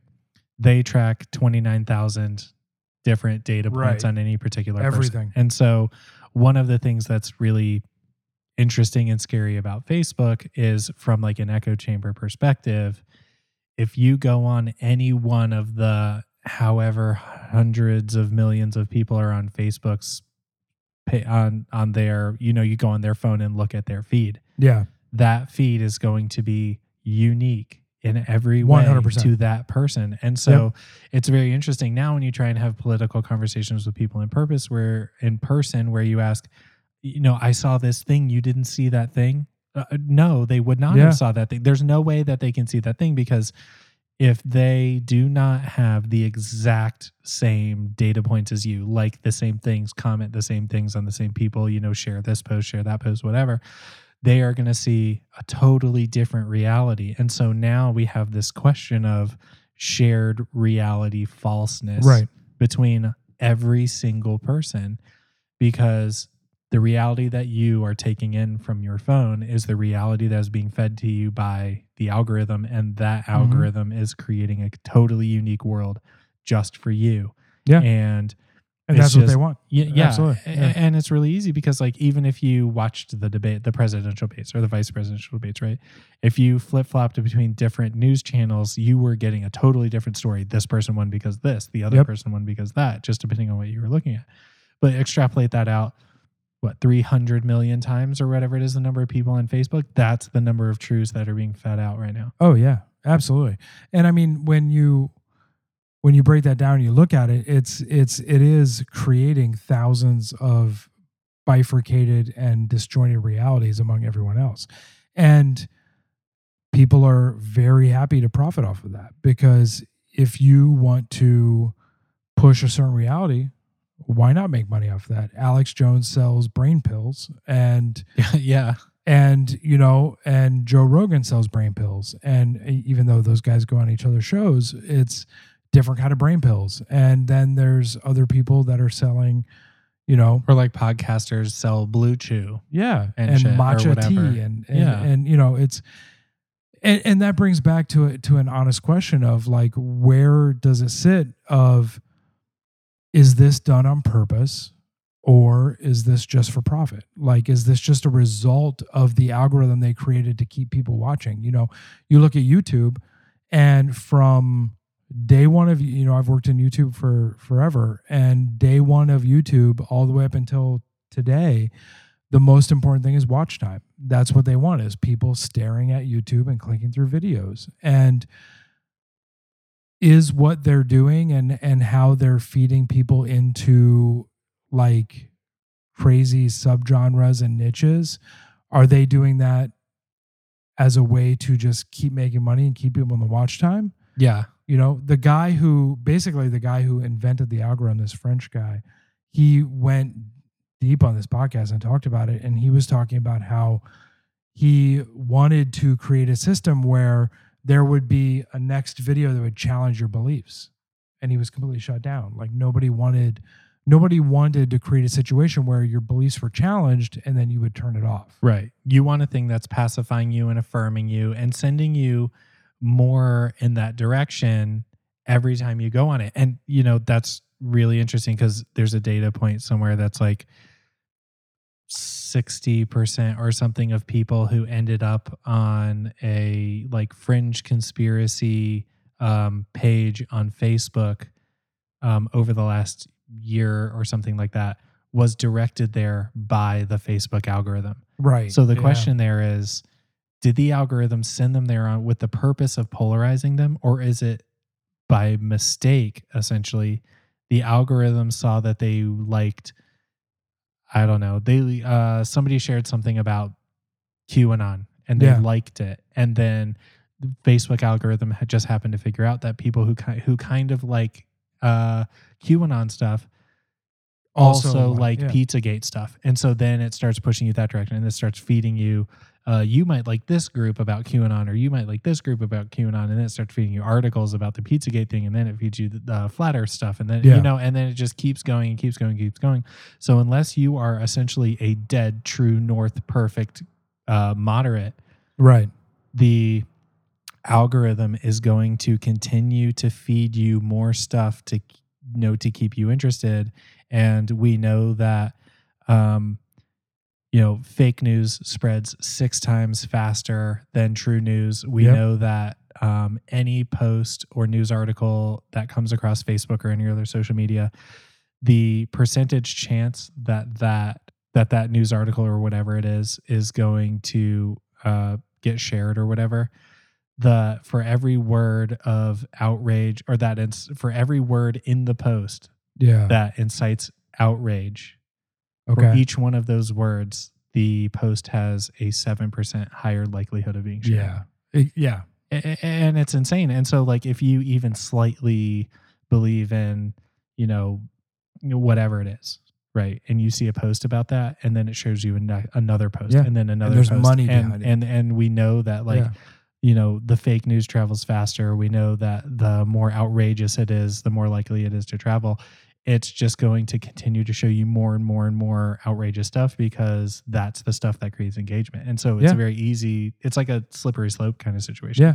You kind of start, and then all of a sudden you are running. Oh yeah. Yeah.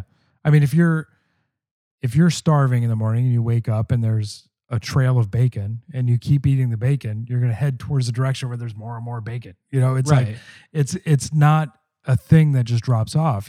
So it's when you go back to the 2016 election, they look at people and how many people were involved with that, and they look at like how the Internet Research Agency, the Russian propaganda arm, was involved in 2016. And this is not a left wing or right wing thing. I mean, both people who were appointed by Trump and people who were appointed by Obama both agreed that this is exactly what happened, that there were more than 150 million people that were directly had eyeballs on this Russian propaganda, and it wasn't, that's not a big question. That's just something that happened. And 150 million people, that's like, basically half the country. That's a lot of people. Yeah. And it's like measurable now if we look at this way that social media can like manipulate government even. Yeah. Because so they know that the Russians came in and was basically having spam bots sending fake information out and whatever. But like you can look at stuff like what was going on in Myanmar at the over the last like 2 years or whatever, and they can measurably show that Facebook had a direct hand in destabilizing the government there because they were able to utilize Facebook as a way to spread misinformation with the purpose of destabilizing the government. And I mean, it was, genocide there essentially. And years ago, like they had to destabilize the monetary currency and do these different things. Yeah, they had to assassinate people and do whatever. Yeah. And now all they have to do is open up Facebook to that country. Yeah. I mean, it's such an easy thing to manipulate. It's not even, that's not even difficult compared to like some of the stuff that they have to push into the United States because there's regulators in the United States. Yeah. I mean, it's the second Cold War, but instead of it being the US versus Russia with James Bond, it's Facebook versus the world. Right. And I mean, and you go back to Myanmar, there's nobody like, there's no arbitrary person of knowledge like stopping that. That is just like, it's just happening, and everybody has their, they've all got like their Samsung phones and they're looking at them. Yeah. And there's no way to slow that down, And if you look back at like Tiananmen Square, like, something like that wouldn't have been able to happen today. China wouldn't have been able to get away with that because the information would have been unleashed. Right. And so it does go both ways, but it's also easy to lock down and create a major problem.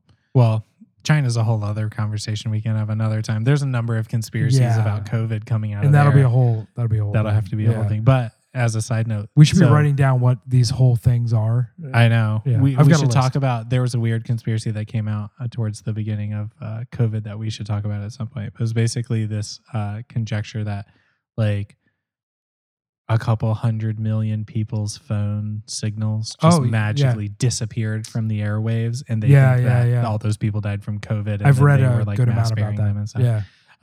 But then I know, like last week or the week before, so China has this thing called the Great Firewall. Yeah.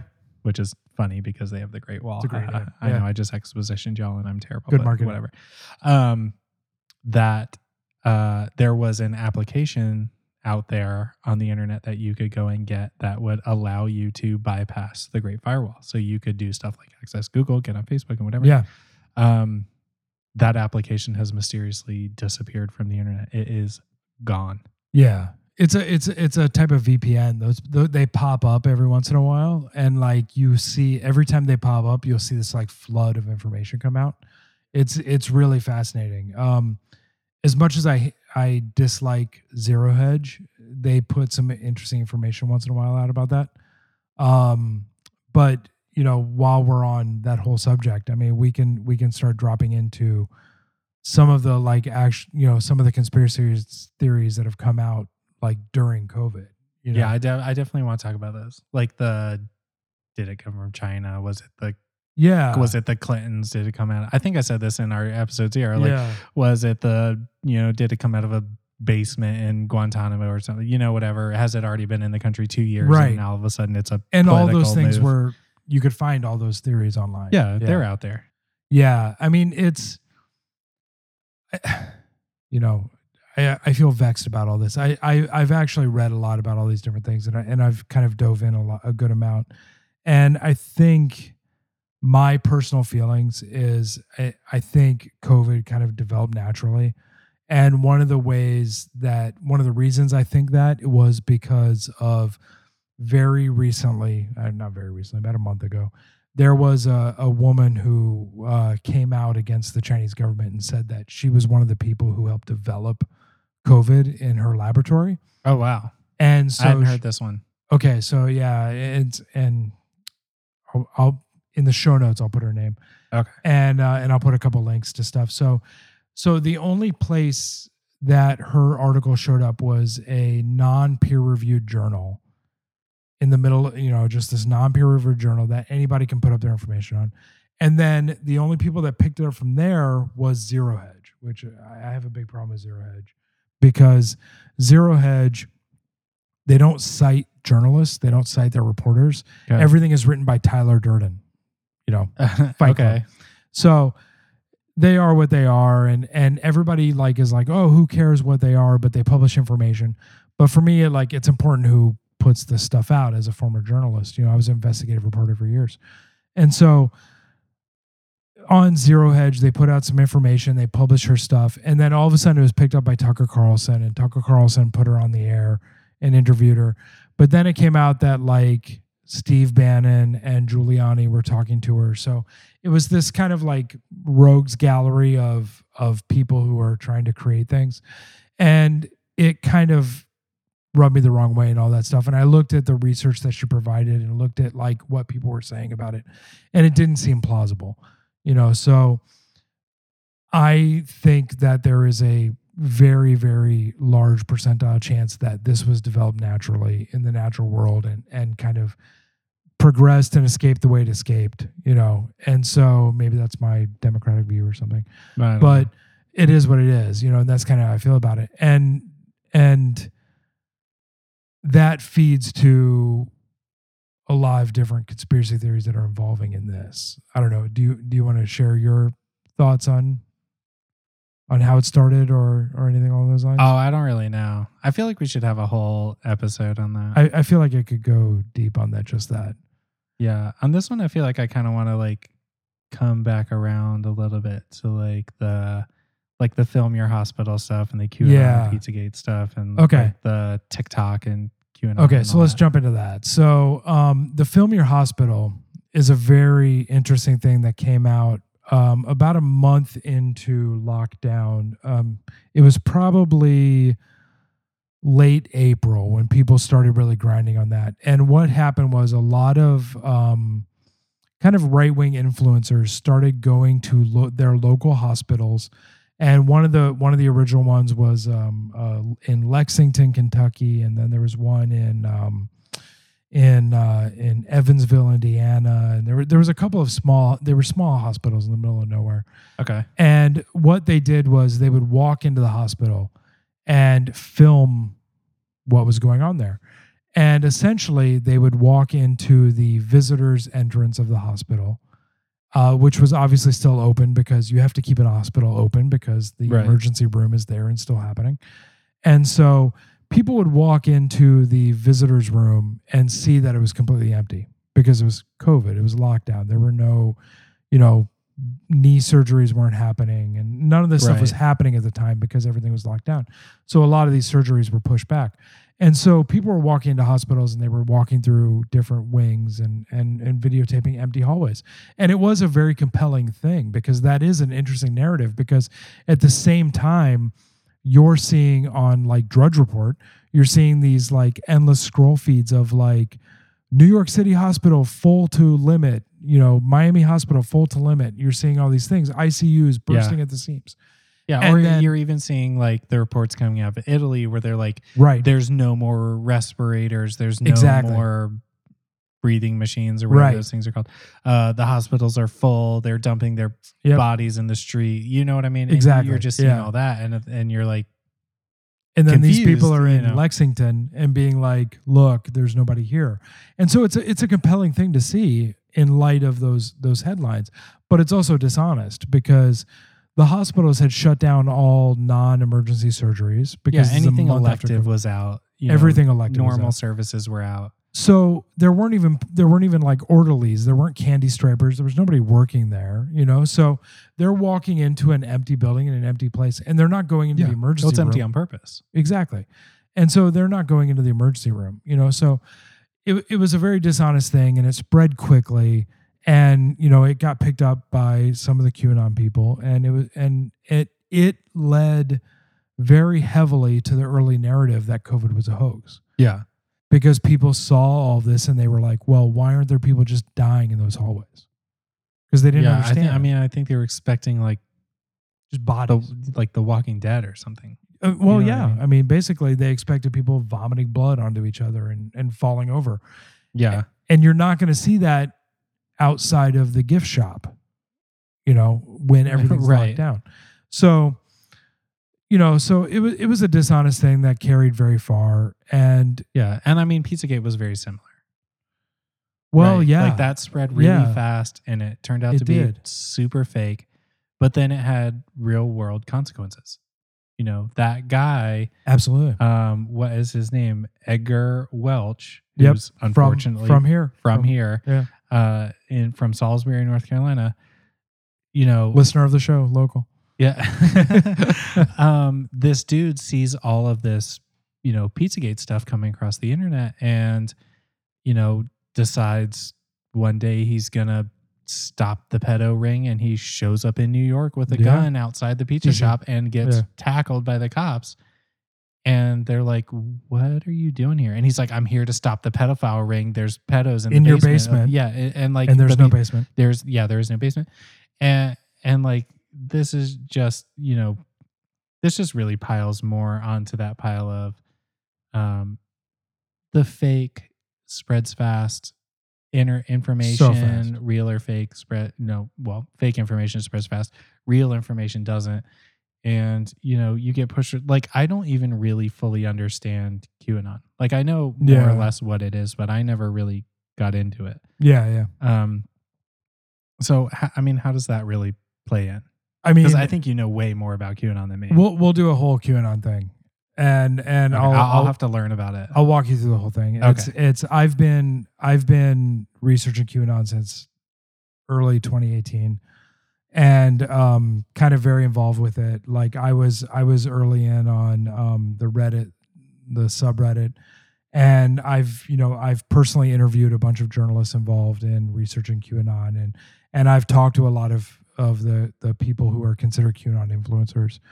But it's it's an interesting thing. And it feeds back into the whole echo chamber, because what it is people hear what they want to hear, and they build up this situation where they want to hear that the world is evil and they want to be a part of it, because there is a whole situation where people feel powerless in their day-to-day lives. I was literally just thinking that. And COVID feeds into that, because you're told to stay home. You're told you're just a piece of the machine. You got to stay home. You have to do what the government tells you and be quiet. Right. And the people who are yelling out about like wearing a mask is stepping on my rights and blah, blah, blah. Yeah. Like, it's hurtful for some people. I just don't believe that. There's a difference between inconvenience and stepping on your rights or whatever. Like, I mean, I'm all about the rights. Totally agree. We can go into that another time, but I'm happy to wear a mask because the mask is for protecting other people, not for protecting yourself. It's safety, and to me, like, if you're one of those people that's out here like, fuck a mask, you're one of those people who is very clearly not that concerned about other people's safety. Right. And all of this stuff is just the same thing. Like, if you're one of those people who goes on the internet and shares garbage without fact checking it, you don't care about the truth. Yeah. But it's so easy to do with the way that it's, I mean, I have absolutely shared fake shit. 100%. Everybody has. Everybody has. But, I've tried to change the way I think about that. So when I see something and I'm like, that's too good to be true. Yeah. Doing that little Google of it, is it really true? It's hard. Most people don't do it. It is. Most people don't. And it's interesting as I have a lot of conversations a lot of times with people who are very involved with researching QAnon, and I'm in a vast majority where I feel sympathy with a lot of people who very heavily believe in QAnon, not because I believe in it at all. I don't. It's bullshit. But like, what I really feel is that like, I feel like they are people who are not empowered in their own existence, and they want a way to feel powerful. And so for them to look at a situation where the entire government that they don't agree with are pedophiles and horrible people, and they're the only ones who are in on it, they understand that it's a real bad, evil thing. And no matter how much they share it with others, they realize that they're the ones who are warning people, and it gives them a sense of power, and it gives them a sense of understanding. Yeah. And it creates a situation where they have, I don't want to say it's a leg up on other people, because that's not what it is. It's not them trying to feel more powerful.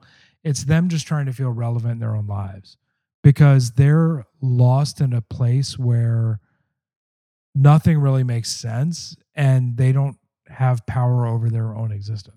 I mean, I honestly think most people probably feel that way. Like, my opinion is most people, especially if you sit down and talk to them, you talk the issues out, whether you're a Republican or Democrat, probably you can agree on more things than not.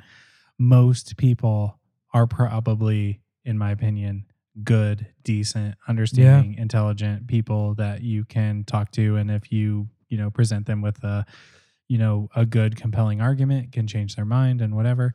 But at the same time, most people, look at this political landscape, what's going on in their lives, especially when you're adding COVID, and just feel powerless. Yeah.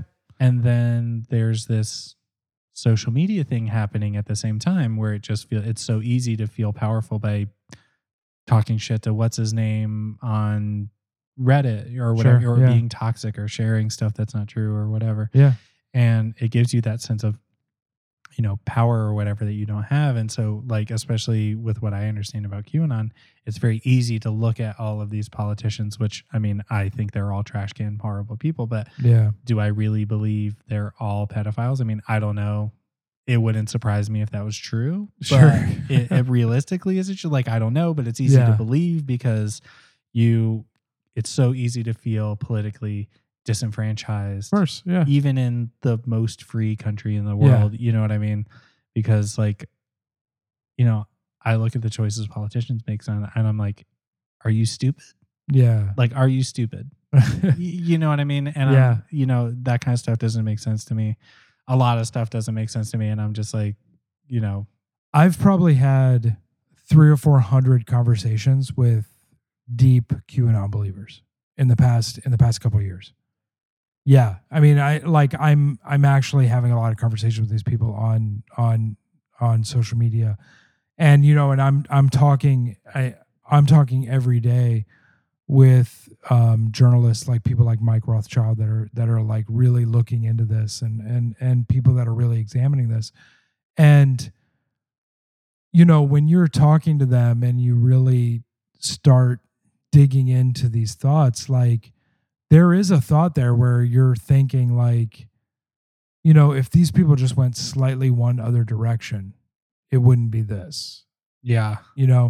And you really look at what they're believing, and a lot of them actually do honestly believe Hillary Clinton peeled babies' faces off and ate it. That's 100% true. Like, I don't know what you're talking about. Sure, yeah, exactly. Yeah, that video is still out there. They're waiting to drop that video. She definitely never denied it. I mean, Clinton Foundation 100% assassinates people. Probably. I 100% believe that one. But either way, you start talking to these people who like fully believe that, and you start like actually talking to them about their lives. Yeah. And I have personally many, many times, at least 100 times, had these conversations where I've shifted it to like, are you okay? Like, how's everything going with you?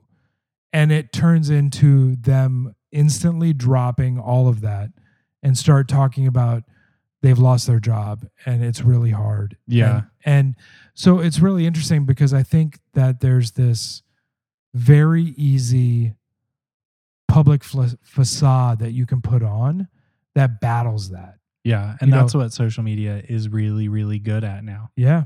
And so I think it really ropes us back into the initial question we asked about the conspiracy theory is this on purpose or is it not? Right. Is it for money or is it not? Is it by accident? What's going on? Yeah. Because, everything that we've talked about, it really just creates this, really makes more questions than it does answers. And, it's even hard to answer our own question.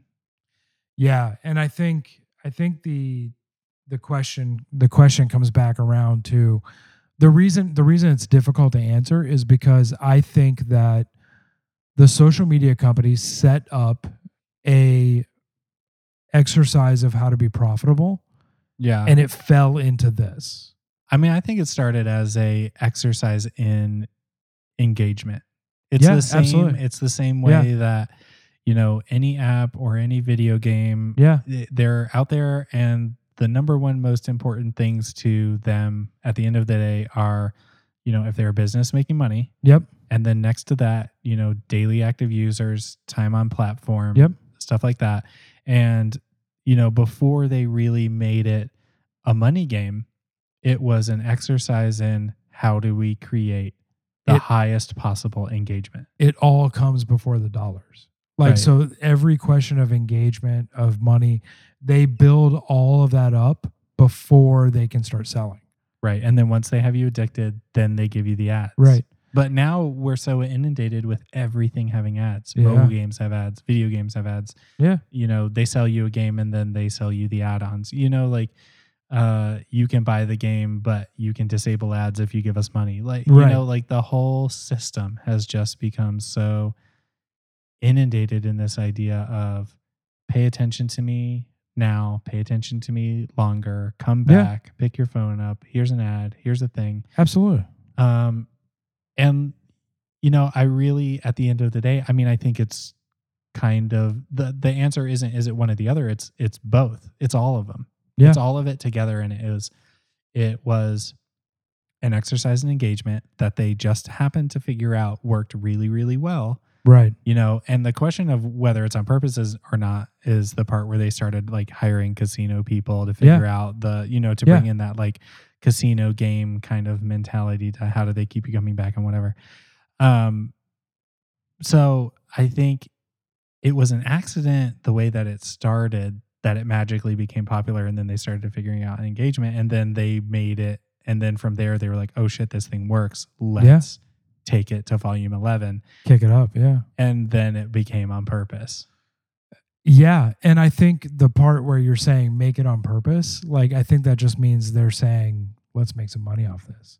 Yeah. I don't think there's a single person who worked for any social media company who sat down and thought, you know what, let's make everyone anxious and upset. Yeah, I mean, I definitely think that's an unintended side effect. Absolutely. And I mean, it's horrible and it's evil. Yeah, I mean, I think the algorithm is designed to generate engagement. Yeah. And they want engagement to sell ads and make money. Absolutely. I think the side effects of anxiety, depression, whatever, is really an unfortunate, unforeseen side effect that really came on unknowingly. Even the guy who designed the like button said he designed it, or the team that designed it with the idea that this would be a great way to spread positivity across the internet by allowing people to click a button and say that they like something. But now it's just run away, this unintended consequence of, I have to spend my entire life on platform. I have to show pictures of my boobs or whatever just to get more likes. I need more likes. I need likes. It's this fever game. Yeah. I mean, they did not go into it thinking they were going to screw everyone up. Nobody could. Nobody would. I mean, you would have to be a horrible person. Which to intentionally jump into something and be like, let's manipulate 300 million people. And let's not fool ourselves. Those people exist. And we will talk about them in the future. Yeah. But the reality is, I think these were a bunch of tech nerds who came into it they grabbed onto a couple platforms. But Facebook was built by Sean Parker, right? Like it was built by the one dude. Yeah. Well, yeah, Zuckerberg. Sorry, Sean Parker did MySpace. I don't know. Yeah. So, or no, Sean Parker did Napster. Sorry, he did Napster. Zuckerberg did Facebook. So Zuckerberg built Facebook. He didn't have any of this stuff in his brain, even though he's a weird robot and does whatever he does. He's like a fleshy version of Data. Really, he is. And like his haircut, I don't know why he's doing these weird Roman haircuts, but like this dude, like there is no moment in his brain where he was like, I'm going to screw up preteen girls. Like, Nah, I don't think so. no. I mean, like, I think there's nefarious side issues now. Like they've changed as people from when the time Facebook started to now, to where they sit in front of Congress and essentially talk to them like they're stupid, and then sort of semi lie to them about what they're doing with their data. Right. So yeah, no, I mean, I definitely get what you're saying, and I agree. And that leads into today, where those people who are there today look at the algorithm and they think, well, I guess this is only screwing up 12 to 13-year-olds, so we can probably leave it there. Like those people are the ones screwing stuff up today. Right. Because there is no question that it's toxic and horrible. And all of the people that are looking at it and in charge of it should be working dramatically to change these things. Yeah. And every day they're not, those people are pieces of shit. Right. So, I mean, I guess that leads us into the next question is, right. I mean, what do we do now? How do we fix this? Is it legislation? Because we're starting to see some of that. Yeah. Wyoming or some shit had passed that law about, users within that state have to own their data, and it can't be used in any way that they whatever. California is working on a similar law, but like how I mean, I don't even know what to ask. Like, right, what do we exactly. do? What do we even do? Right, exactly. So like, I mean, when you look at it at a macro level, and what you do today is, I mean, who knows? Because the thing is, like we talked about in the first episode, the last episode, is who's going to take responsibility for this? I mean, I don't think it's going to be the company. No, the companies will never take responsibility for this. They'll be forced to, but can the government do it? Like, is it even capable? Exactly. So let's look back at like cigarettes, So like if you look back at big tobacco, and you look back at that, and you look at 1997 when big tobacco, all the tobacco companies had a reckoning, and they had to pay Florida something like $11 billion in 1997, and it kind of started to change the way people looked at cigarettes. That was 1997. Like, how long were people smoking before that? I mean, essentially forever. For fucking ever, like all of history. Yeah. People were rolling tobacco thousands of years before that. I mean, it didn't have all the chemicals sprayed on it. Sure. But like it does now, but whatever. But yeah, I mean, it's the same thing. And it's unfortunate to me how long it takes for government to make decisions and really enact good, positive, change that works and whatever. And I mean, we're seeing a lot of that now, where it's just like, I mean, in my opinion, the government is broken. They spend more of their time fighting against each other and trying to stop the other guy than actually having people's best interest at heart and trying to do what they think is going to make life better. They're just trying to stop the other guy from doing whatever their thing is. So it's, to me, I think, and we touched on this last time, it comes down to personal responsibility. Absolutely. It comes down to you making the choice to, I'm not saying walk away, but know that by engaging, you're doing something bad to yourself. Yeah. And I mean, it has to be the same way people started looking at things the way they looked at cigarettes. And people have to look at what they do on social media on a day-to-day basis, and they have to look at how it affects their sleep patterns, their interactions, all these different things. And they have to come to terms with it, because otherwise there's going down the same road of getting like lung cancer and not seeing what happens with the cigarette companies. Right. It's like being told you have lung cancer and then lighting up right there in the room. But it's interesting because so as an example, our one last quote or whatever for the show. So here's a good example of why a reason you might want to think about limiting your use, right? So there was a study done where they basically took away people's access to Facebook. And 1 month away from Facebook led to significant improvements in emotional well-being in an experiment that studied over 1,600 American adults who normally used Facebook for up to 1 hour a day. And deactivating their Facebook account led to I think I already said this, significant increase in emotional well-being, including a reduction in loneliness and an increase in happiness, as well as a significant reduction in their political polarization. Yeah. I mean, it has to be from an individual, Right. from the beginning. And you have to take control of it yourself. There's no other option. Right. Nobody else is going to do it for you. Right. So we can do stuff like, I think we mentioned this last show, turning off push notifications, Absolutely. turning notifications off altogether. Going black and white. Yeah. Yeah, going black and white mode, just trying to put your phone down more or, whatever. Like, I'm not over here trying to not use it at all. That's not what I'm saying. But, if I can decrease my usage 1% a week for the next 10 weeks or something, or, or whatever. I think, there's the whole like, what is it? No Nut November, where people don't like masturbate for November. I think I have never heard that one. I've heard the Sober October. No shave November. You grow mustache. Yeah, there's no shave November. I already have a permanent beard, so yeah, I've had a beard forever, but like it's but I really think like there should be some sort of movement because we have, like I said before, there's the No Nut November where people don't like masturbate for November for whatever their reasons are. There's the No Shave where people don't shave to like bring awareness to prostate cancer, and there's all these different movements.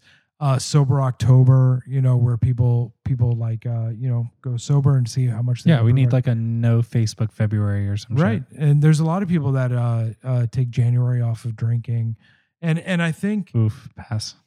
Yeah, whole January. Could you imagine? I think it would be pretty amazing if there was like a month where we just kind of like, maybe July, not a lot going on, just kind of shut it down. Yeah, most people are on vacation. Live your kids life. Are at Y camp or whatever they're doing. Yeah.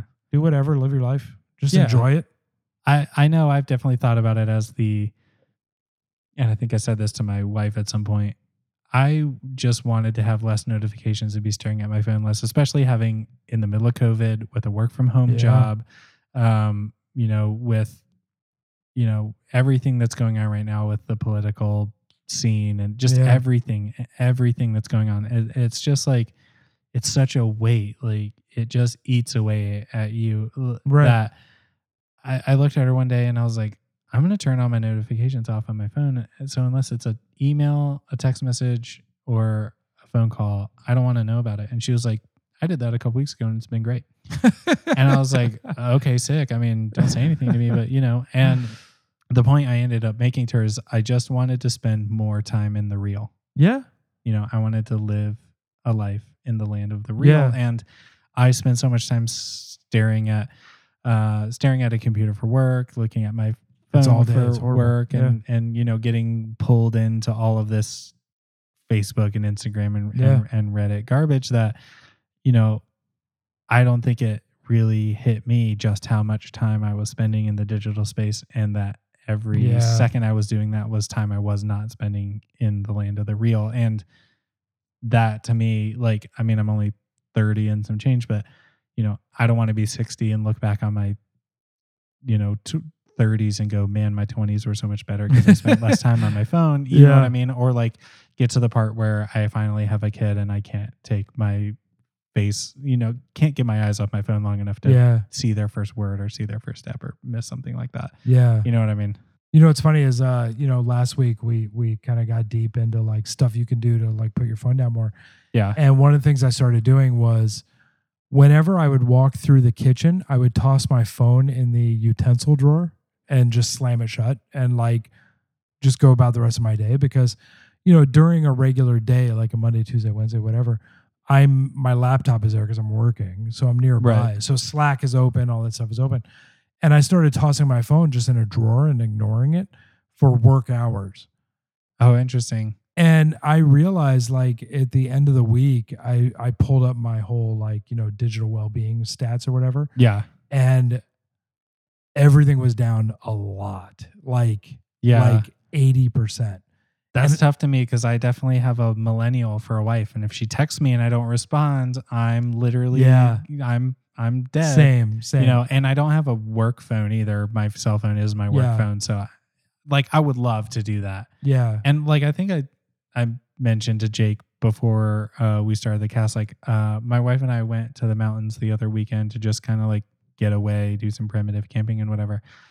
And at some point while we were up there, I turned my phone off, like powered it down, threw it in my backpack. I didn't look at it for 2 days. It was great. All right, here's what you need to do. You got to sync your phone to your laptop or your computer so that you get texts and you see your calls there, but then leave your phone somewhere else. I should figure out how to do that. It's pretty simple. It's not a big deal. I know I can get a VM phone because you have an Apple. You have like an iPhone, right? Yeah, but I have a PC. Oh, that's right.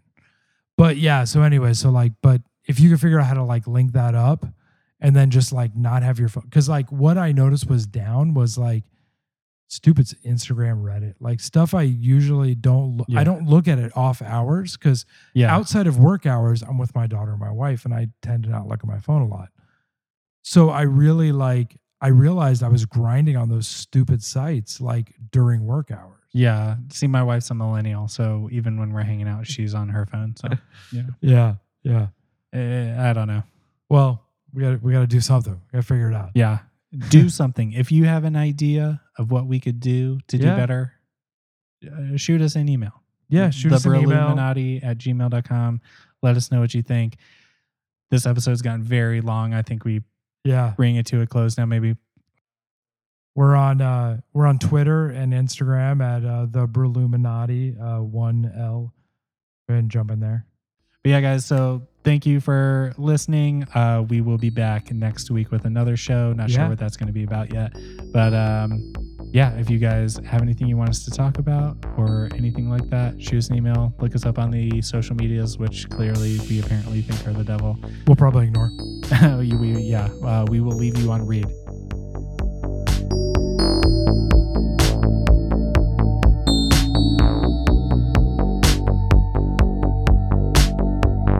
Joining us for this episode of Brewluminati.